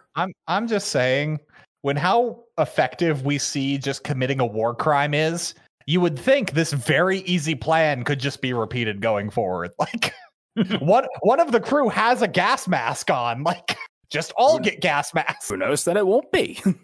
I doubt that. We haven't read another huge team battle yet. It definitely can't be, because this was Deus Ex Machina, and it wasn't Deus Ex Machina because it wasn't an outside force, but it was the bag being there was dumb, but it didn't need to be there, so it's not. I didn't like this resolution. It's really where I'm coming from here. The problem is Claire. Why did she have the bag in the first place? Like, that's ultimately what the problem is. Claire, why did you randomly pick those oleander flowers walking home? Because she knew the guy had the power to be a druid, and she knew that oleander flowers could be burned, or unless maybe she had them because she was planning. The problem is it's a poison that only works when it's like ignited, so it's not like she was planning to secretly poison someone. Because hey, smoke this cigarette I made out of oleander. Like, yeah, I think it's just something that she just had some kind of resourceful knowledge about and just, picked it up to have just in case. Claire just keeps poison on her at all times, I guess. She strikes me as that type of chick. I don't know. Except I hate to tell you this. When your entire thing is I have a bunch of stuff hidden on my person, and your outfit is literally like a sheer, like, short shorts and a tank top or a swimsuit. Like a swimsuit so tight we can see her belly button. Like, it's skin tight attire. She's not hiding anything on her person. Like, God forbid she forgets she has it and like gets reabsorbed. Shuichi starts like absorbing it when it's inside him. Like, it's just, I don't know if this is true, but it felt like they were written into a corner of how do we deal with this giant force. But actually, I felt that too. It also feels like they need her to do a big war crime so that Claire is a bad person, because we need to remind you that this isn't a shonen battle manga. Claire's a bad person, so let's have her commit a war crime. Well, the point therein is the idea that Shuichi is participating too. Yeah. Like, that's the reason why Claire needs to commit a war crime. We've already had Shuichi commit to doing violence, so I don't think gassing an entire crowd of people is really... There's a scene that happens later that I think is much more impactful, and really, you don't need this at I guess there's something to be said that the responsibility is there, but like, it's not as good as like the first time Claire forces Shuichi to murder a person. Like, this is like, what, 4 or 5 times? Yeah, this is Shuichi going like, oh man, my girlfriend's gonna set off a chlorine gas canister. Oh man, wouldn't it be like weird if I did it with her? And if we both turned the gas knob and kissed? Wow, wouldn't that be weird? Suddenly I'm getting Netflix Death Note vibes, and I don't know how to feel about it. Oh, Jacob, it gets so much better. You should totally come down the rabbit hole that is like crime dramas. That is couples murder? Yeah, like crime dramas. There's crazy crap on right now. Yeah, it gets weird. I am so glad I'm a hermit. Well, the good news is this is accessible from the safety of your home. Where you don't need to be around violently dangerous people. You could just be exposed to their ideas on our screen. The magic of the modern world. Send help. Anyway, Claire is talking to the alien because we need more people unwilling to take responsibility for the mass amounts of death that are happening. Yeah, I'm going to be honest. I got a little confused here because the manga keeps flip-flopping between characters I can barely tell the difference between, all talking to the alien in flashbacks. And here's where we get to the flashback. And it's not clear when the timing takes place either. Like, I'm assuming these are sequential in order of appearing, but I'm not sure. I don't know. Mm-hmm. Elena talking to the alien is like Kuleshov effect cut between panels of the protag crew still hiking in the mountains. So, because she also talks about the fact that Claire and Shuichi know who she is, which is great because the alien's like, "Oh, hey, your little sister stopped by." You told them that, didn't you? I mean, I'm just an impartial mediator in this. Oh, yeah. Because I don't have any responsibility. I'm just handing out all these guns. Isn't it fun to watch all these children shoot each other? You're all coming up with such interesting and unique ways to use this power. It's so fun to watch. Isn't it like fascinating? It's like the battle manga I keep reading. Yeah. So if I just kill you, all this stops, right? Well, no, not really. It won't undo anything that's already been done, and all the people who have powers are still out there, so if that'd really make you feel better. And Elena just de-transforms and starts crying. And Alien's just standing there smug as can be, and I fucking hate him. Hey, Elena, I hate to break this to you. If you kill him, you stop it from progressing, because clearly he's still selling guns. Uh-huh. That being said, can you kill him? That's the other question, yeah. Yeah. I don't know. Alien is still the best character. I can't be convinced otherwise. He says they're at equal power, but I think he's lying because he's probably lying. He also threatens to basically destroy the entire city if anybody pisses him off too much. So during the flashback, yeah. So I think Elena could probably destroy the city. Is the thing, like, she's pretty strong. Mm-hmm. So I don't know. Well, we've not seen Titans clash yet. The closest we've gotten is like perfect fusion Shuichi against not Gaara over there.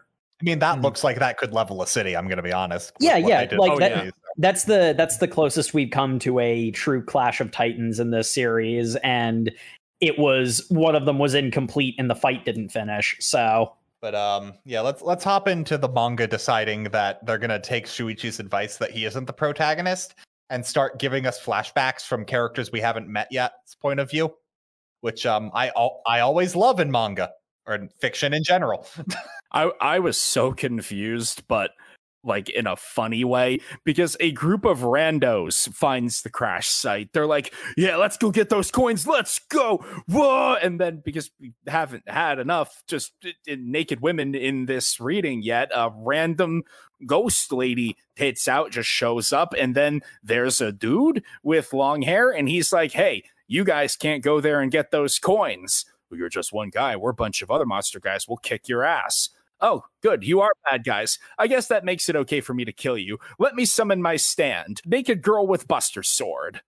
Well, he specifically says something that I think is kind of important. He's just like, I've already decided I was going to kill you. I don't like killing any more good people. Yep. So I'm happy to have the retroactive justification that you guys are also violent. This definitely proves that I am the most stable and ordinary one of us all. I'm the real protagonist. Yes, indubitably. Can't you tell by his hair? His protagonist hair. Here's the thing. Because of his hair, I confused him with the guy on Elena's team who also has like blonde spiky hair. Oh, yeah, that guy. To the point, I thought Elena's team had made it to the crash site and were stopping other people. And I'm like, okay, is that his power? But then we cut to that guy relaying this story to Elena's team. And it's just like, wait, no. So he's telling a story about this guy who looks like him. Mm-hmm. Mangaka, learn to draw 5 different faces. I don't. That's too hard. No. I don't know how to draw faces. I'm just being a critic on the internet.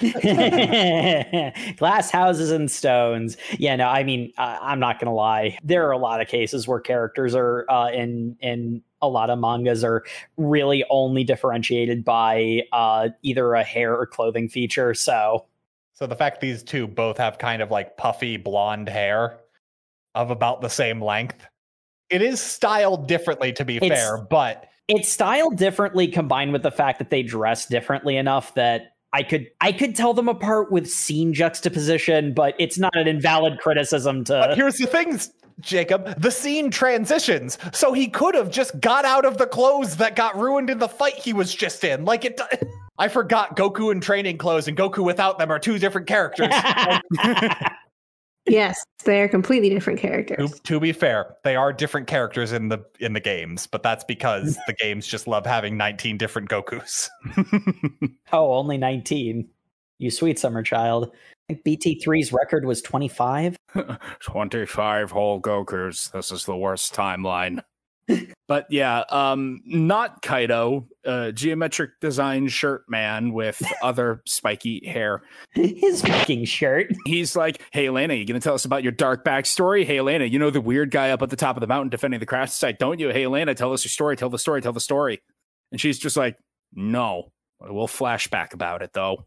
No, I'm not going to tell you, but the audience will be told somehow from the villain's perspective. Like, I just hate it when a manga decides to randomly give me other characters' flashbacks that none of the characters I follow know anything about. So me knowing this information doesn't...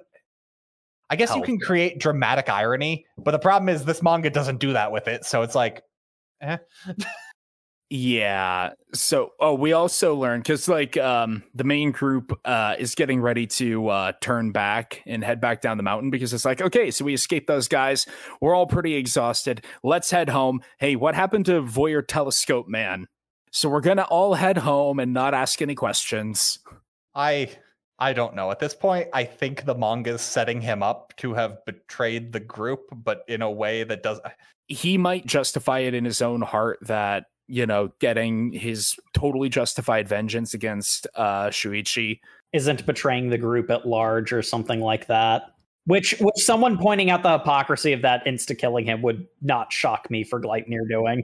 Claire wants to keep pressing forward, but especially because if we go back now, if any of the bandits survived, because we didn't stay behind to check for bodies, obviously, in the toxic smoke, they know our faces, they can hunt us down in town. Do we really want to go back now when we don't have enough coins for the wish?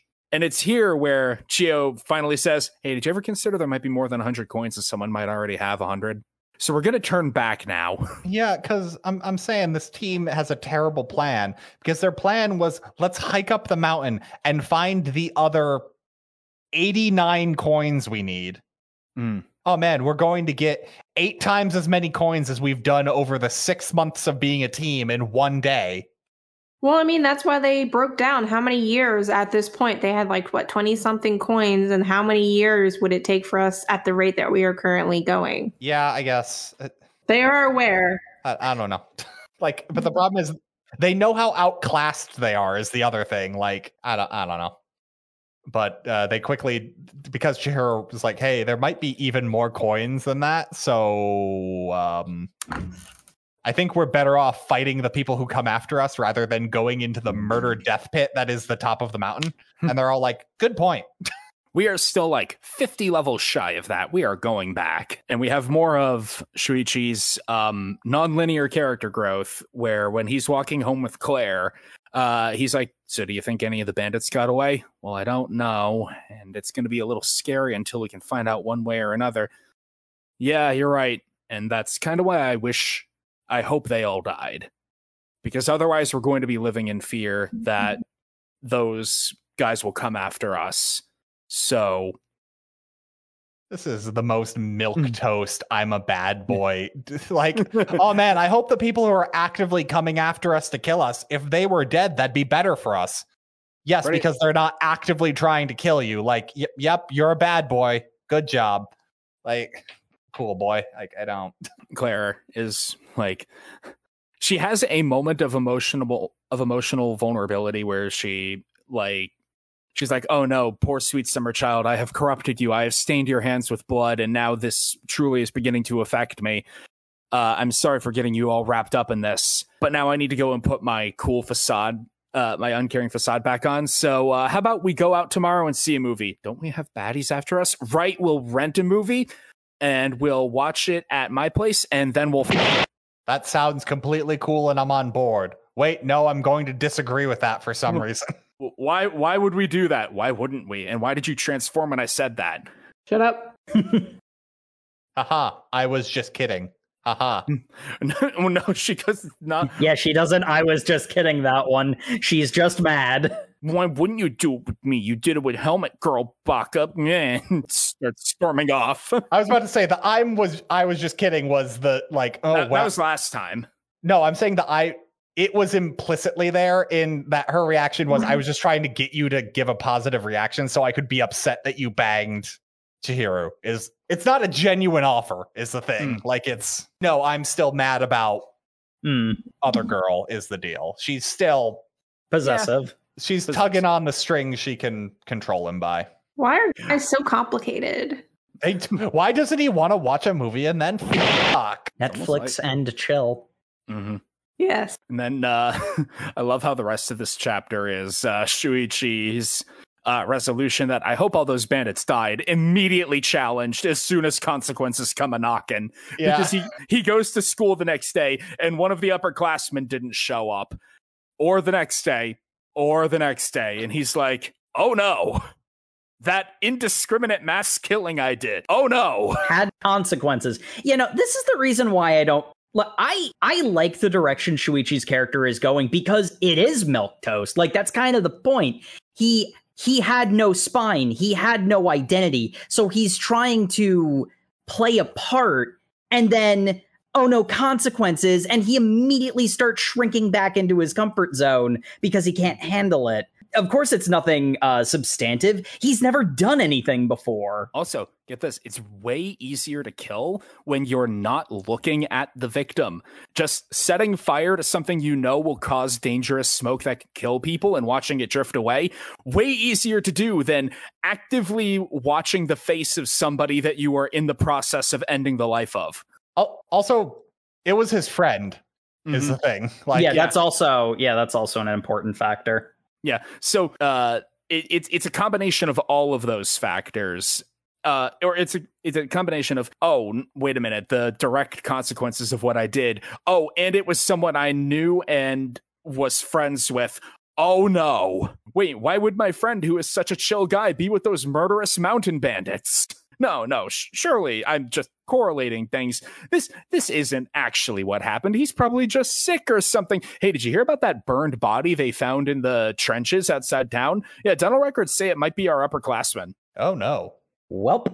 And then conveniently, one of the mountain bandits, Swordman, we didn't mention him, but he was like Madoka's right-hand man. He shows up and is like, I'm here to avenge my leader who died saving my companions from the fiery death Freckle Scroll created. Oh, cool. Did you happen to know this guy? What? Yeah, he was a part of our group. That doesn't make any sense. He was a chill guy. Guess you didn't really know on them. Okay, then I'll tell you. I lit the fire. Oh. Well, I mean, we still really want to kill the girl who was with you. Hold on. Can I take a phone call? Out of the blue, I was just like, are you serious now? And the guy who like got basically walloped and is just like, just go ahead and kill me. He's just like, no, go ahead, take the call. It's fine. Phone calls. And then it's Claire, and she's just like, yeah, so how's it going? She's like, hey babe, I'm in the middle of something right now. Hold on, is that her? Is she at the school without you protecting her? I'm gonna go kill her now. And he's just like, oh no, do you need me to help resolve this? Nah, I'm solving it. And then just on the phone shoots the guy in the back as he's running to go kill Claire. And like, this is the scene I was talking about that's so much more impactful and shows like the conviction. I mean, this was a really cool scene. I liked this where he's on the phone going like, nope, I'm actually making the decision. This isn't a heat of the moment thing. This is a pragmatic, this is better for everyone if he's gone kind of deal. Yeah. Someone has to be the adult in this room. And it's not anybody in this room. No. But yeah, so he ganks him, and then this is interspersed with the big flashback, which I think is partly from the aliens' perspective. This first section gives us a taste of what the flashback is going to be about, and that part is the aliens' perspective. But after the scene with Shuichi, yeah, dear listener, I'm just going to forewarn you right now. This next arc's confusing to describe. There's a lot of flashbacks. We will do our best. Also, it introduces like 4 more characters. Yeah, a whole bunch of characters we've not met before or we've met and don't remember the names of. If a manga has over 4 characters, I don't remember the names of anybody.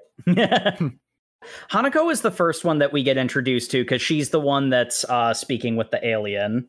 She's also the first person to find a coin.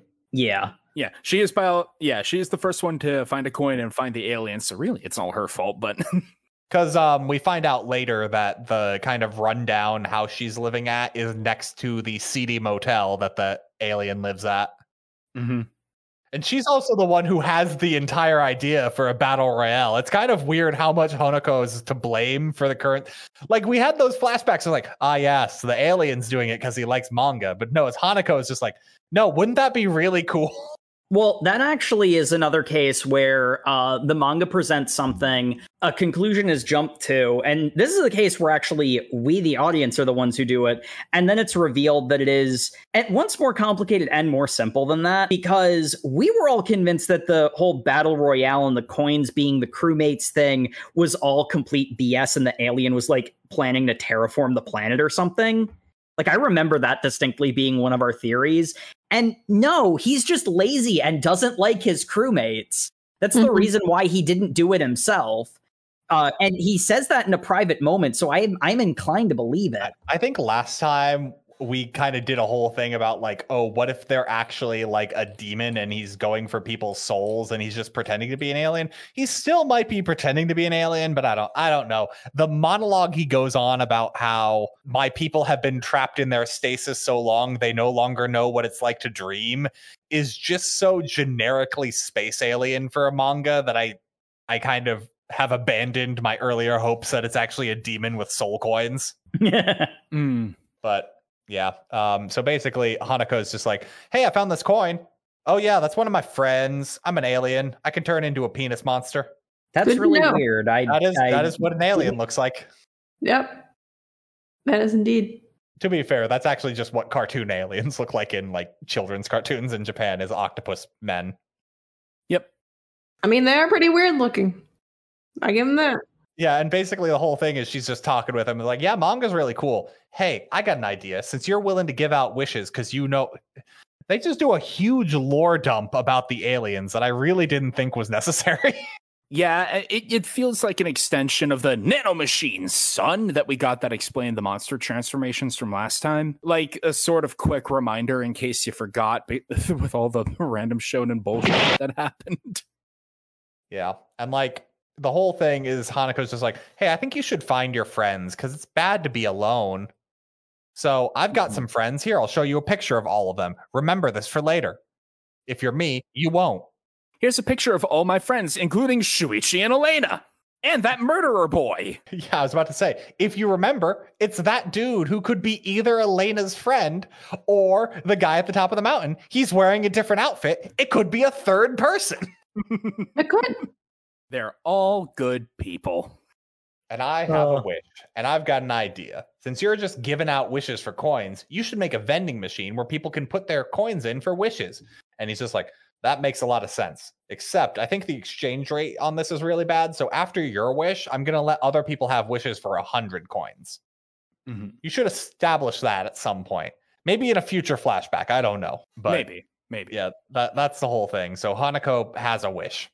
Mm-hmm. She has a wish, and we're not told what it is. Instead, we cut to Kaito, who is having his own flashback in his lonely mountain vigil, where he's looking at a picture of, the group of friends on his phone. He's like, I am the protagonist of this story, and the ending has already been written.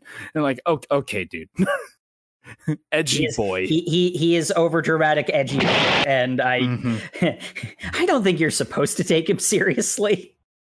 I think the flashback leads me to believe you are taking him seriously to an extent. You're supposed to take him seriously as a physical threat. As a physical threat, but you're not supposed to take his nonsense seriously. Like the whole reason why he's a problem is because he's an edgy bitch who takes himself too seriously. That's ultimately what the problem was from the very beginning. I don't know at this point, considering where we get with his backstory. So we open up with his flashback, which is he's walking home with one of the other boys from the picture, the one that isn't Shuichi. I don't think we ever learned this guy's name. Actually, he has a name. I don't know. He's the one in the cloak with Elena, with Elena's group. I'm pretty sure he is. They established that no, these people weren't friends in high school. Which is what I was wondering, going like, wait, no, how does Shuichi have different friends then? Because it's in middle school. There's like it's essentially summer school. It's supposed to be a cram school, but it's really a daycare. Yeah, because they're out at like the creek playing. It's like they're not cramming. Yeah. At least not schoolwork. It's revealed that they're all from like different neighborhoods and different schools, but this like summer school happened to be in like equidistant enough of a central they live in rural towns. Yeah, so they all met there and became friends. It's kind of implied that it's a cram school that's cheaper than a daycare, which implies they're also all from like lower income families.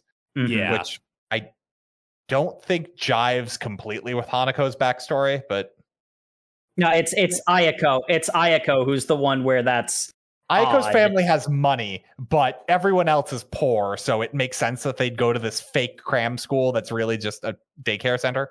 I guess Ayako's mom and dad both have careers is why. It's also implied Aiko, considering what happens to Aiko, it's kind of implied that her family doesn't care about her very much. I don't think we have enough information to know that. We're not given the whole story because there's implications that she has a loving home. There's also implications that she has parents who aren't present in her life. Hanako and her boyfriend are the two who knew her the best. Brown hair boy was dating Aiko, and he mentions that she had been acting strange lately. And so Kaito's like, weird, what do you mean? Well, sometimes it seems like she's a different person. I don't know what's going on, but it's weird. Hey, it has been a while since we've had the whole gang back together. We should all meet up. After a quick flashback of them, playing in the creek during ostensibly summer school, it's like, yeah, let's all meet up again. That sounds like it would be fun. All right, so we've got you and me, and we've got Aiko here, and she doesn't seem that different. She's still peppy and full of energy, smiling and happy. And, oh, hey, Shuichi and Elena showing up at the same time. Yeah, this is where it's very strongly implied that Shuichi and Elena are dating. Like, yeah, they don't say it outright, but it's pretty clear. They don't say it like Aiko and her boyfriend, so I guess they're not official, but man, do they? Yeah. It is everything but by all appearances. It's like, hey, so we're all hanging out. We're all catching up. Where's Hanukkah? She's not here. Huh. Yeah, I haven't really been able to get into contact with her. And then brown-haired boy is like, yeah, look, I couldn't find a good moment to bring this up, but her dad went to jail for murder and her mom ran out on her and she was forced to move and live with family far away. So it's kind of impossible to get a hold of her right now.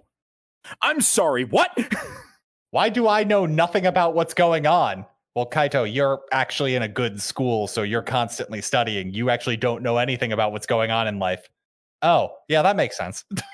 I think the implication is supposed to be that Kaito is self-centered considering his protagonist syndrome, so... Yeah. I mean, he also says, why aren't we studying? We didn't do any studying. I'm glad I could move to a different school where I could actually get studying done. Like, that's why he's self-centered, is because he's focused on studying. Like, he's focused on achievement. It's not like he was just dicking around masturbating like Cuck-kun. But it's like, as they're all kind of glumly standing about after this dangerous piece of information is revealed, it's like Aiko's kind of playing with her own hair and a dramatic zoom in on the eye. Kaito has noticed something. What's going on?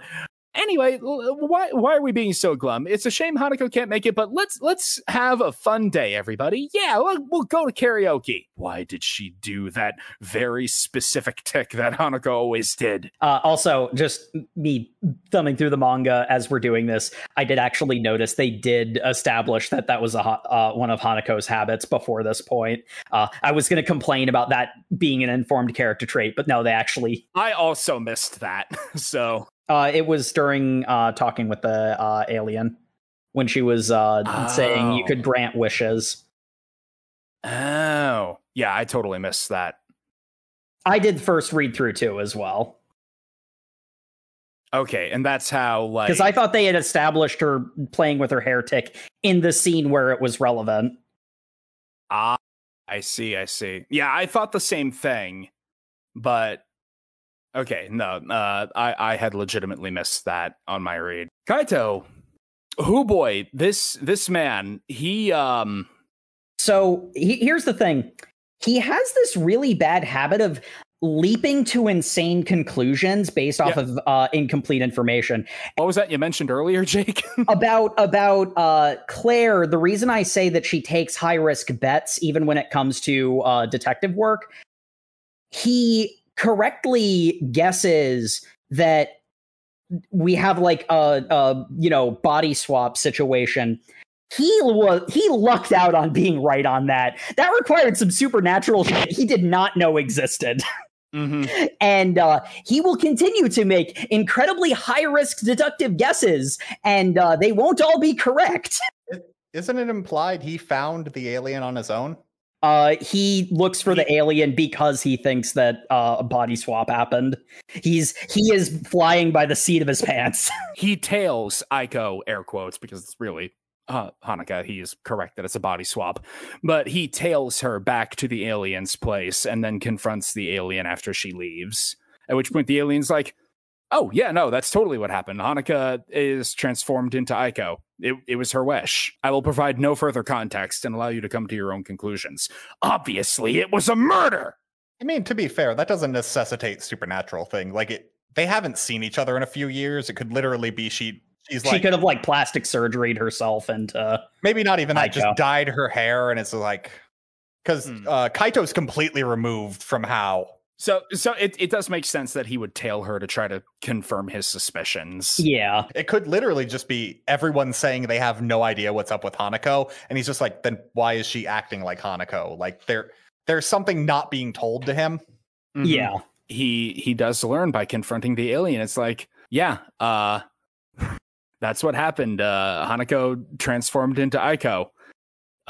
I'm really sick of explaining this whole alien thing, so all you kids piss off and stop bothering me. He transforms into a big murder monster to try to intimidate them. It's pretty freaky. Is it the same murder monster that one guy transforms when they fight with Sanbei?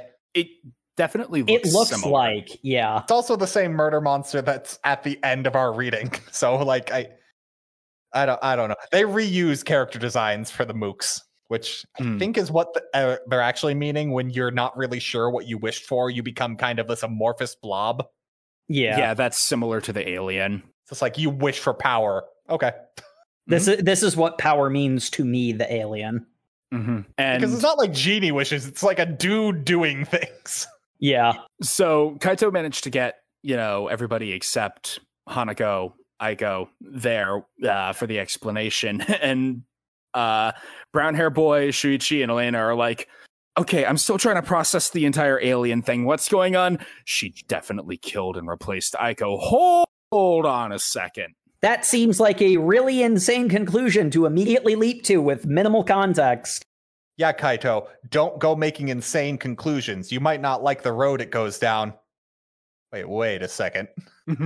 I mean, it makes sense. I know that Hanako is into you, brown-haired guys, so she would be jealous of Aiko and kill and replace her because Aiko was also rich and had like a family, and Hanako was poor and we found out didn't have her family. It all makes sense, I guess, but like, and it's at this point the rest of the friend group becomes really reticent, and it's just like, look, I get that you're right, and because this is a supernatural situation, we're not going to be able to like tell authorities easily about this. Look, man, can't we just move on? Can't we just drop it? And like, that's so insane to say, unless you have the galaxy brain that all the friend group except for Kaito has, where they knew. Kaito goes to confront Hanukkah at the old school where she's having lunch over the grave of Aiko. And it's like, is that where you buried her? And he manages to basically ask all the questions of, did you kill her, without actually saying those words. And so, of course, she responds. Yeah, there's some unfortunate question and answering going on here, because it's essentially, is this where you buried her? Oh, yeah. Well, what are you going to do? I forget the middle one, but it essentially comes down to just like, well, there's nothing I can do about it. She's gone now. He wants her to go back to being Hanako. Mm-hmm. And she says it's too late. I can't. She's already gone. And that's when he loops a noose over her neck and hangs her. Or, wait, no, he doesn't hang her. He strangles her and then... Yeah, he garrots her. He hangs the body afterward to make it look like a suicide. Directly over the other body of Aiko, so no one will suspect anything. Mm-hmm. That's almost certainly not what happens, but that's just my headcanon. They'll just think there was an accidental dupe in the Matrix. Oh man, she died and dropped 2 corpses. Well, weird. What are you gonna do? And it's there. That's a weird glitch. And it's there when brown-haired boy, who his name is Naoto. I finally remembered it. He goes to speak with Kaito, and he's like, "So Aiko is dead. Imagine that. Yeah, I heard it was a suicide. I'm sorry for your loss." And it's like, Kaito is like, "Yeah, I made it look like that, so I'm not surprised to hear this." And that's when Naoto says, "She left a note." I'm sorry, what? Yeah, she left a note. It had been written a while ago, addressed to Hanaka. So it looks like Hanaka didn't kill Aiko. She killed herself. At which point Kaito's like, "Oh, no." If he wasn't so deep in his protagonist complex, he might have, communicated with his friends. Mm-hmm. At which point we get the rest of the flashback from the alien's perspective, where Hanaka explains that she had been just as shocked and surprised about Aiko's suicide as the rest of them would be. And she's like, "Can you give me the ability to transform into her? Nobody would mind if I disappeared, but if I can become her, then it would be like she never left. And then I can be there for everyone else in her place." Which requires its own unpacking, but it came from a place of like care for her friends. It comes from a place of care for her friends, but there's also a level of I don't matter that connects her to Shuichi. Yeah. Which, like, there's a lot of interconnected, self-worth is a major running theme. Having too much of it, too little of it, how it relates to other people. I love Kaito's villain turn here, because his full Joker moment. Man, does he word salad his way into a point of view? Like, oh, he is so narcissistic and obsessed with his place as air quotes the protagonist that he can justify doing basically anything. Mm-hmm. The problem is he's not really justifying either is a thing. Like, he's explaining what happened, but he's trying to justify to himself. He's failing at it, but he's trying. I think it's implied he is when we're being told the flashback of her asking to become Aiko, it's implied he's getting this information from the alien because he's crying at the vending machine. Mm-hmm. And then is going through talking to everyone, going like, "Oh yeah, they all knew she killed herself," and then had come back. And I don't know if we get a clear conclusion if they're just kind of going like, "Well, alien, we can't really acknowledge you murdered Hanako," but well, because the ending here is kind of the important part, because it's made pretty clear, and what exactly the specific wish was, we don't know, but the things like Shuichi's memories being tampered with is clearly because of Kaito's 100-coin wish. They were in the process of trying to deal with this horrifying situation when he goes, he goes full Joker moment, makes his wish. I thought Elena was the one who manipulated Shuichi's memories. She might have. I think she's explicitly said she did. When she gave him monster powers. Yeah, in that phone call, she's the one who took away his memories when he was in the fight. That's why she knocked him out. So she's got the memory manipulation powers. But like the circumstances that led to that moment were created by whatever wish that Kaito made. As the manga would phrase it, the actual plot happened in the past.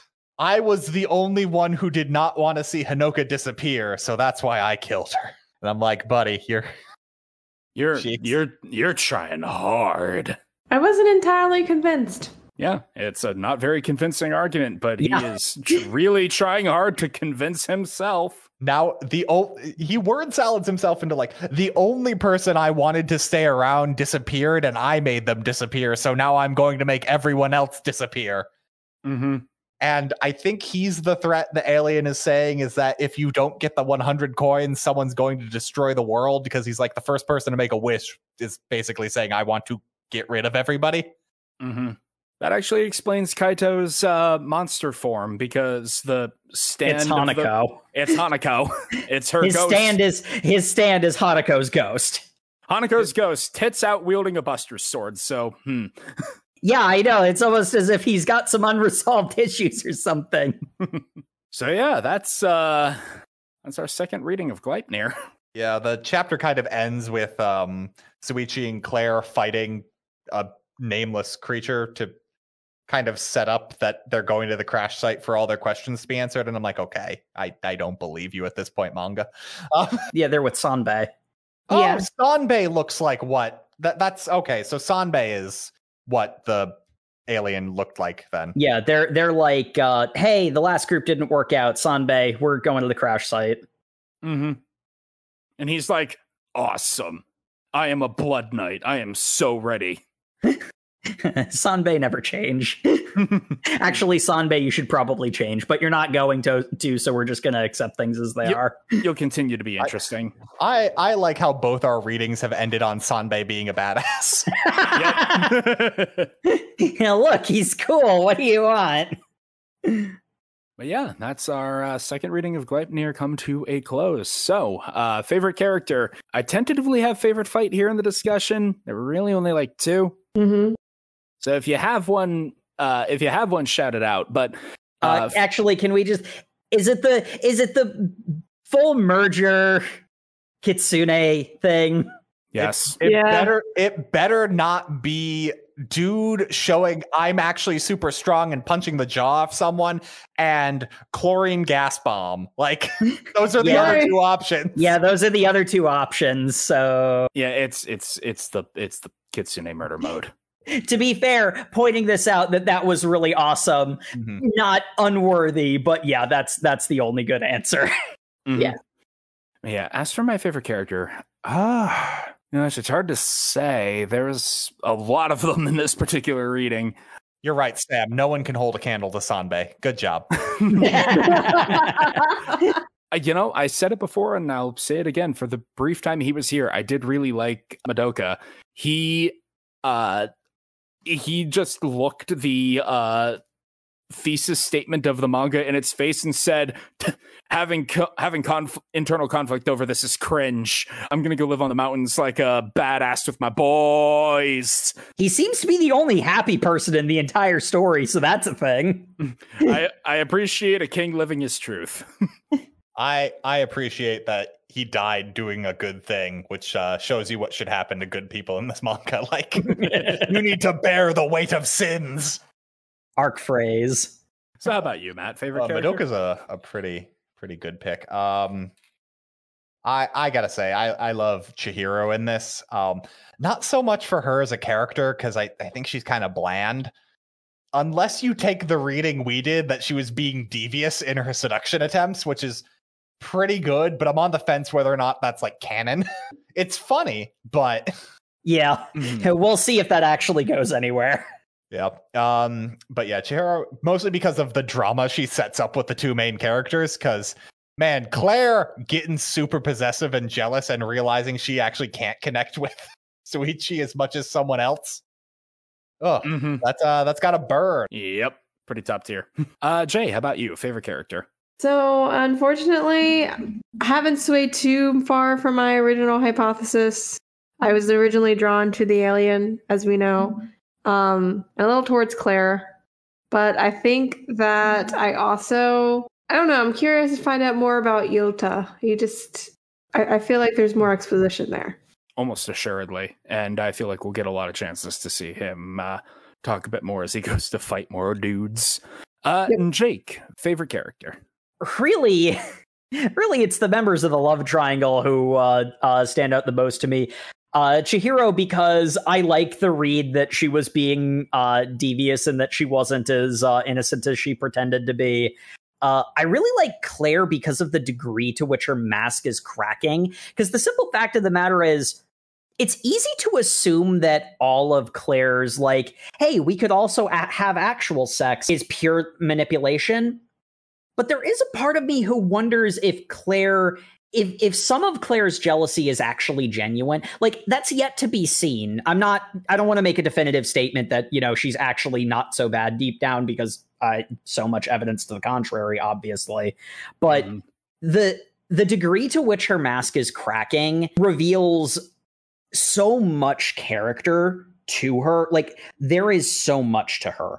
And then, honestly, Shuichi is great too, because I kind of like that his character development has been sideways and milquetoast. Because Gleipnir isn't a series that has a nice, clean character arc for the protagonist getting better until he is both mentally, emotionally, and physically strong enough to defeat the final boss. That's not the kind of story that Gleipnir is. Gleipnir is the kind of story that wrestles you out of your comfort zone, beats you into a pulp, and tells you to thank you for it.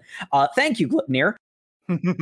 And Shuichi's inability to commit to things until he can, and then also even still not really be fully on board with the things that he's doing, his accepting of the responsibility he has, but maybe taking a little bit too much responsibility via a victim complex. That's, again, there's so much to it. There's so much to the character who is defined by being an empty mascot costume.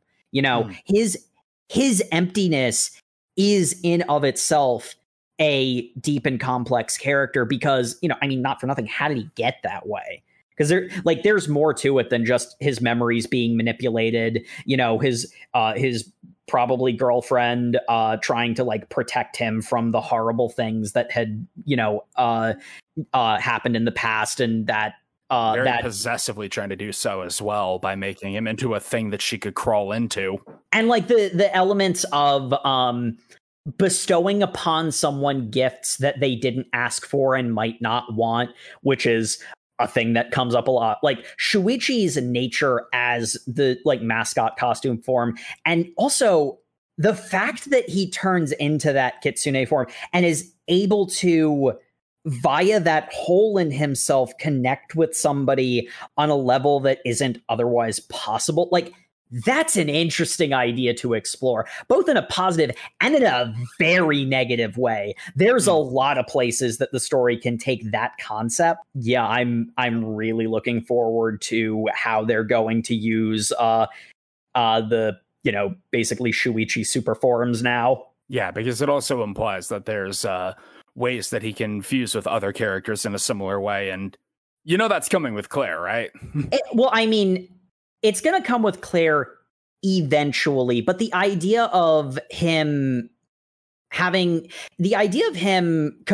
with other characters too is a way of exploring them and how Shuichi interacts with that. Because, it's not just exploring Chihiro that happened in that. It's also exploring Shuichi's self-identity, because, he himself was angry for himself. That was my new friend that you hurt. Therefore, I am angry for my sake because you hurt my friend. That allowing himself to feel the emotion for himself, even though it was something bad that happened to another person he cared about. That's a cool way of exploring that idea. The selfishness of relationships. When the selflessness of relationships is often a more common focus in stories. So that kind of dovetailed into the second question, which was, what the fuck is going on? AKA plot discussion. I feel like everyone is ascending. Yeah. Yeah. In more ways than one. Yeah, that's a succinct way to put it there. Yeah. I'm just really looking forward to the eventual clashing between Elena and Claire, when both of them have more information about the other and specifically about Shuichi's relationship with the two of them. That's going to be spicy, and it is inevitable. You're right. Inevitably, it's going to end in a reverse harem. Or no, just a harem. Just a Never harem. mind. Yep. It's not- That's a call. It's not going to end with Elena getting inside Shuichi to murder Claire. Nah. It could become that. Okay. Oh, only on a good day. How many chapters are there left? We've read about half of it, so Okay. it ended in volume 14, I think, earlier this year. Yeah, we're just shy of half. So I don't know if we have enough. I don't know. Yeah, I'm gonna say, knowing what we know about the length of the series, I don't think they have enough runway to do battle shonen, which I think I'm hoping with how our reading ended, they're veering away from the battle shonen. Yeah. It doesn't seem like, other than Chihiro, they really found much ground with the rest of that team.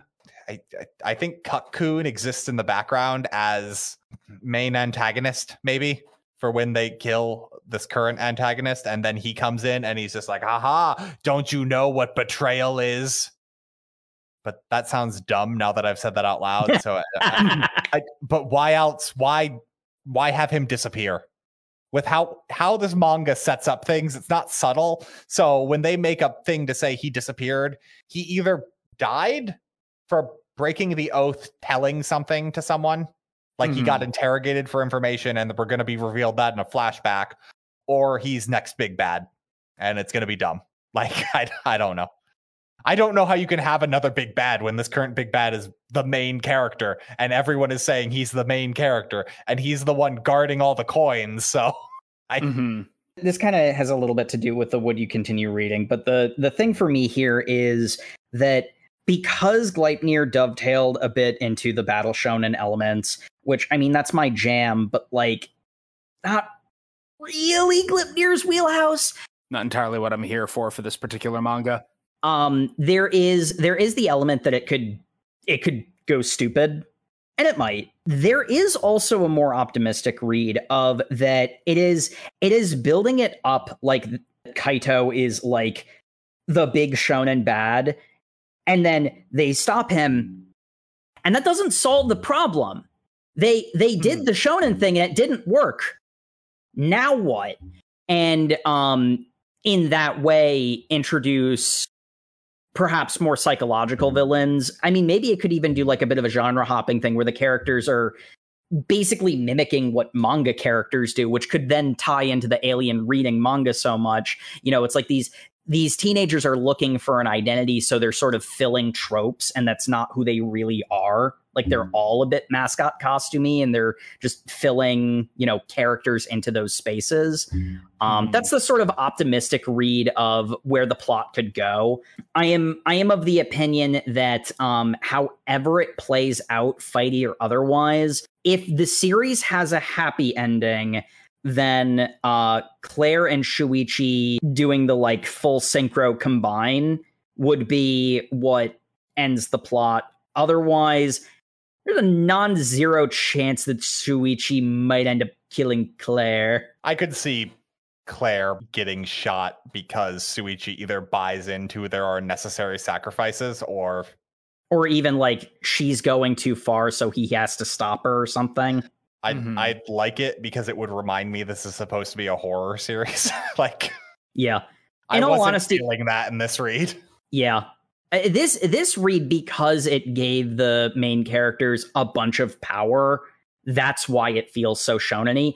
That said, though, if they gain a bunch of power, they fight the big shonen bad, they win, and it doesn't solve the problem, then that could be the horror rug pull, which is where I'm hoping at the very least Gleipnir goes in the future.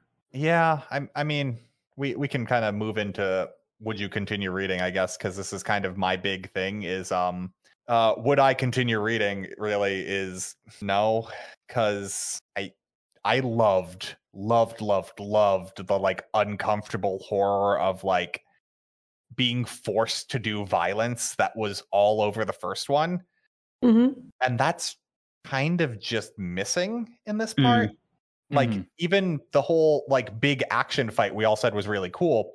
It kind of is really cool because both of the kind of milquetoast characters realized they were willing to kill someone over the other being hurt, which is cool. But then your moral is justified violence, which isn't a horror theme. It's a Yeah. shonen theme. It's, yes, we're using violence to do good. Whereas in the beginning, it was, we're murdering people because that That benefits us. that benefits it. And that's actually the thing is that scene I said was really cool where Shuichi shot some guy in the back wasn't portrayed as, oh no, what a horrible thing to end a life over pragmaticism. It was, good Shuichi, you've understood the game you're playing, which isn't a horror scene. That's a shonen scene.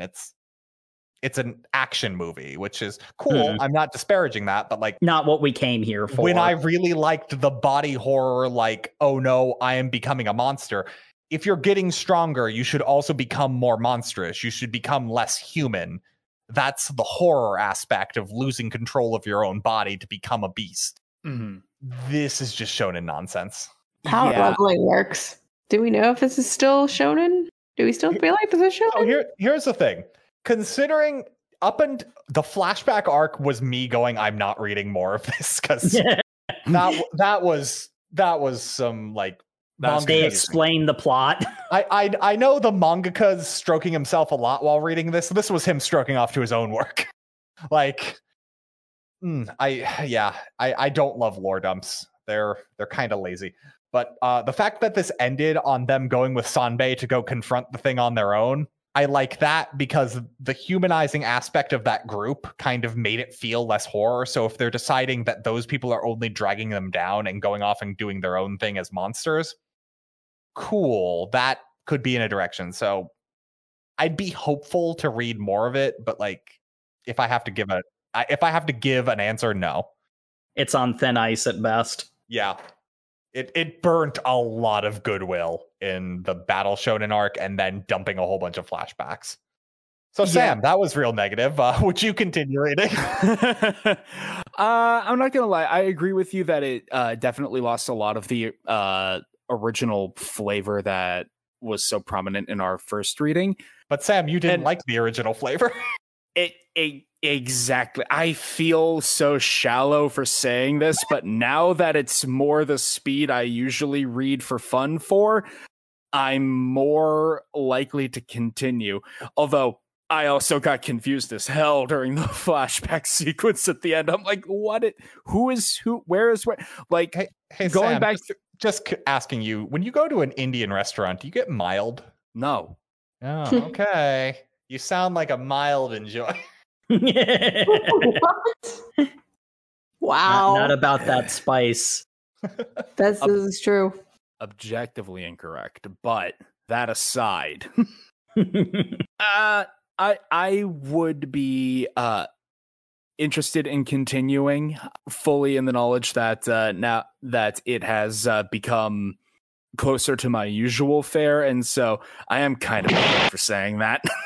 I know Matt said he didn't like this because it was shonen action trash. That's why I like it. So we got one negative, one positive. Jacob, would you continue reading? Here's another case where Gleipnir warps the universe, and I kind of have to agree with Matt, which usually doesn't happen. One thing that we didn't really mention, and this is something where it's a relatively minor problem, but one thing I couldn't help but notice is the sexual stuff in the prior reading we did was all very uncomfortable and horrifying. None of it was fun. It was all really yucky and really unpleasant. There was a lot more fan servicey stuff here, and that made me uncomfortable in a different way.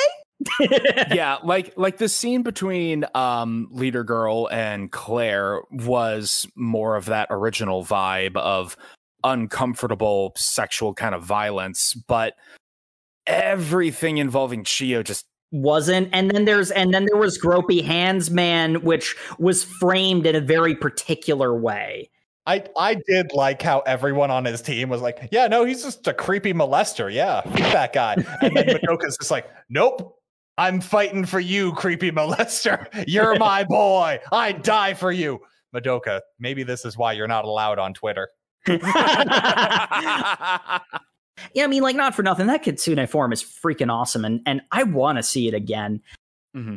But in all honesty, part of the reason I really liked Gleipnir was because it took me out of my comfort zone, was because it challenged me, because it presented me with really uncomfortable emotions that I don't normally grapple with.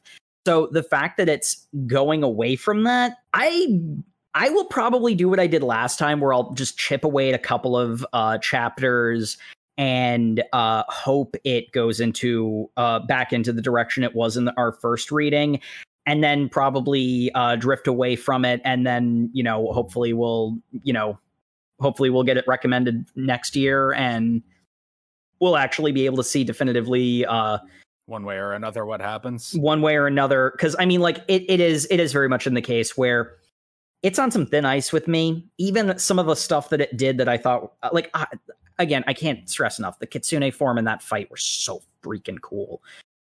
But they're not really Gleipnir thing. I know. I like that when Naruto did it too. So would I continue reading? I'm willing to see where it goes, but probably it's not as high on my list as it was before. Okay. And finally, Jay, would you continue reading Gleipnir? Gleipnir. Why do I keep saying it the wrong way? Probably because I'm saying it the wrong way. Jay, would you continue reading Gleipnir?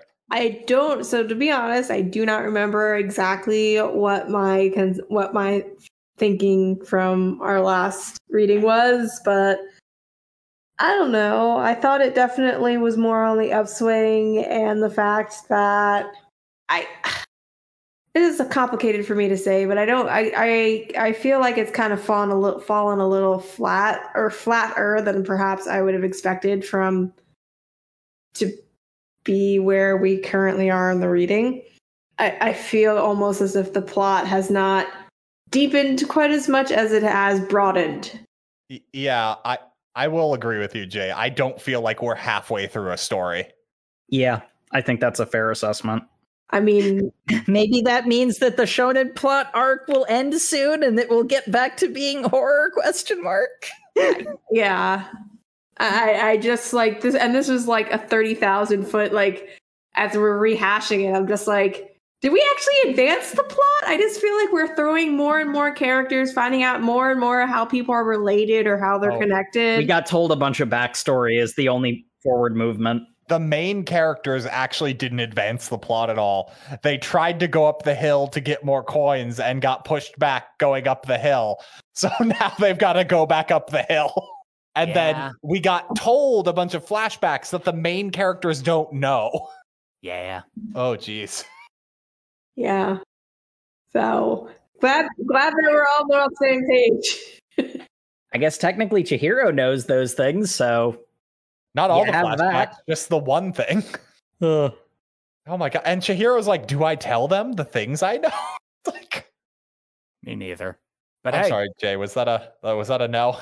I don't know, because I feel I don't want to be premature saying no, but I wasn't really.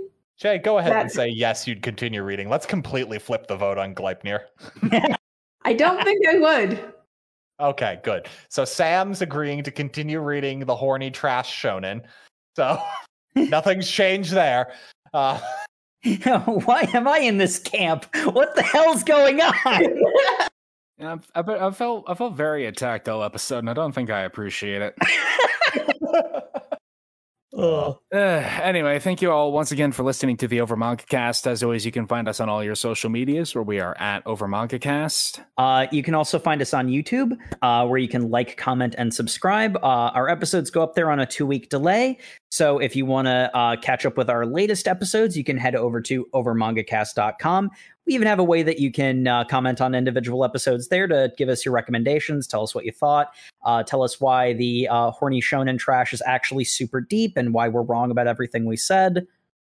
And as always, we appreciate reviews in any and all form. Reach out to us over mangacast@gmail.com. Recommend we read something. This was a recommendation by one of you guys. So, we always love hearing from you. And if you ever want us to revisit things that somehow most of us didn't like, but we kept reading anyway. Go ahead, tell us. You know what? If enough of you ask, by enough I mean like 2 or 3, because I'll just do it because I know Jacob would hate it. We'll read more Dragon Ball Super. I will cry, so you have that to look forward to. And make sure to tune in next week where we are. Guys, is it just Body Horror Month? I know it's October, but like, come on. We're reading Sweet Home, chapters 0 through 13. Yeah. Unleash your inner desires. All right.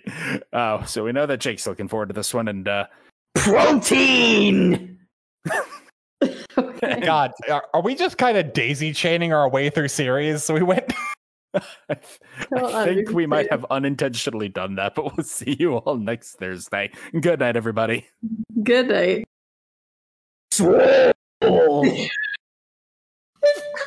Okay, guys. So are we watching the Netflix on this, or wait? No, this is on Webtoon. You can hate Webtoon.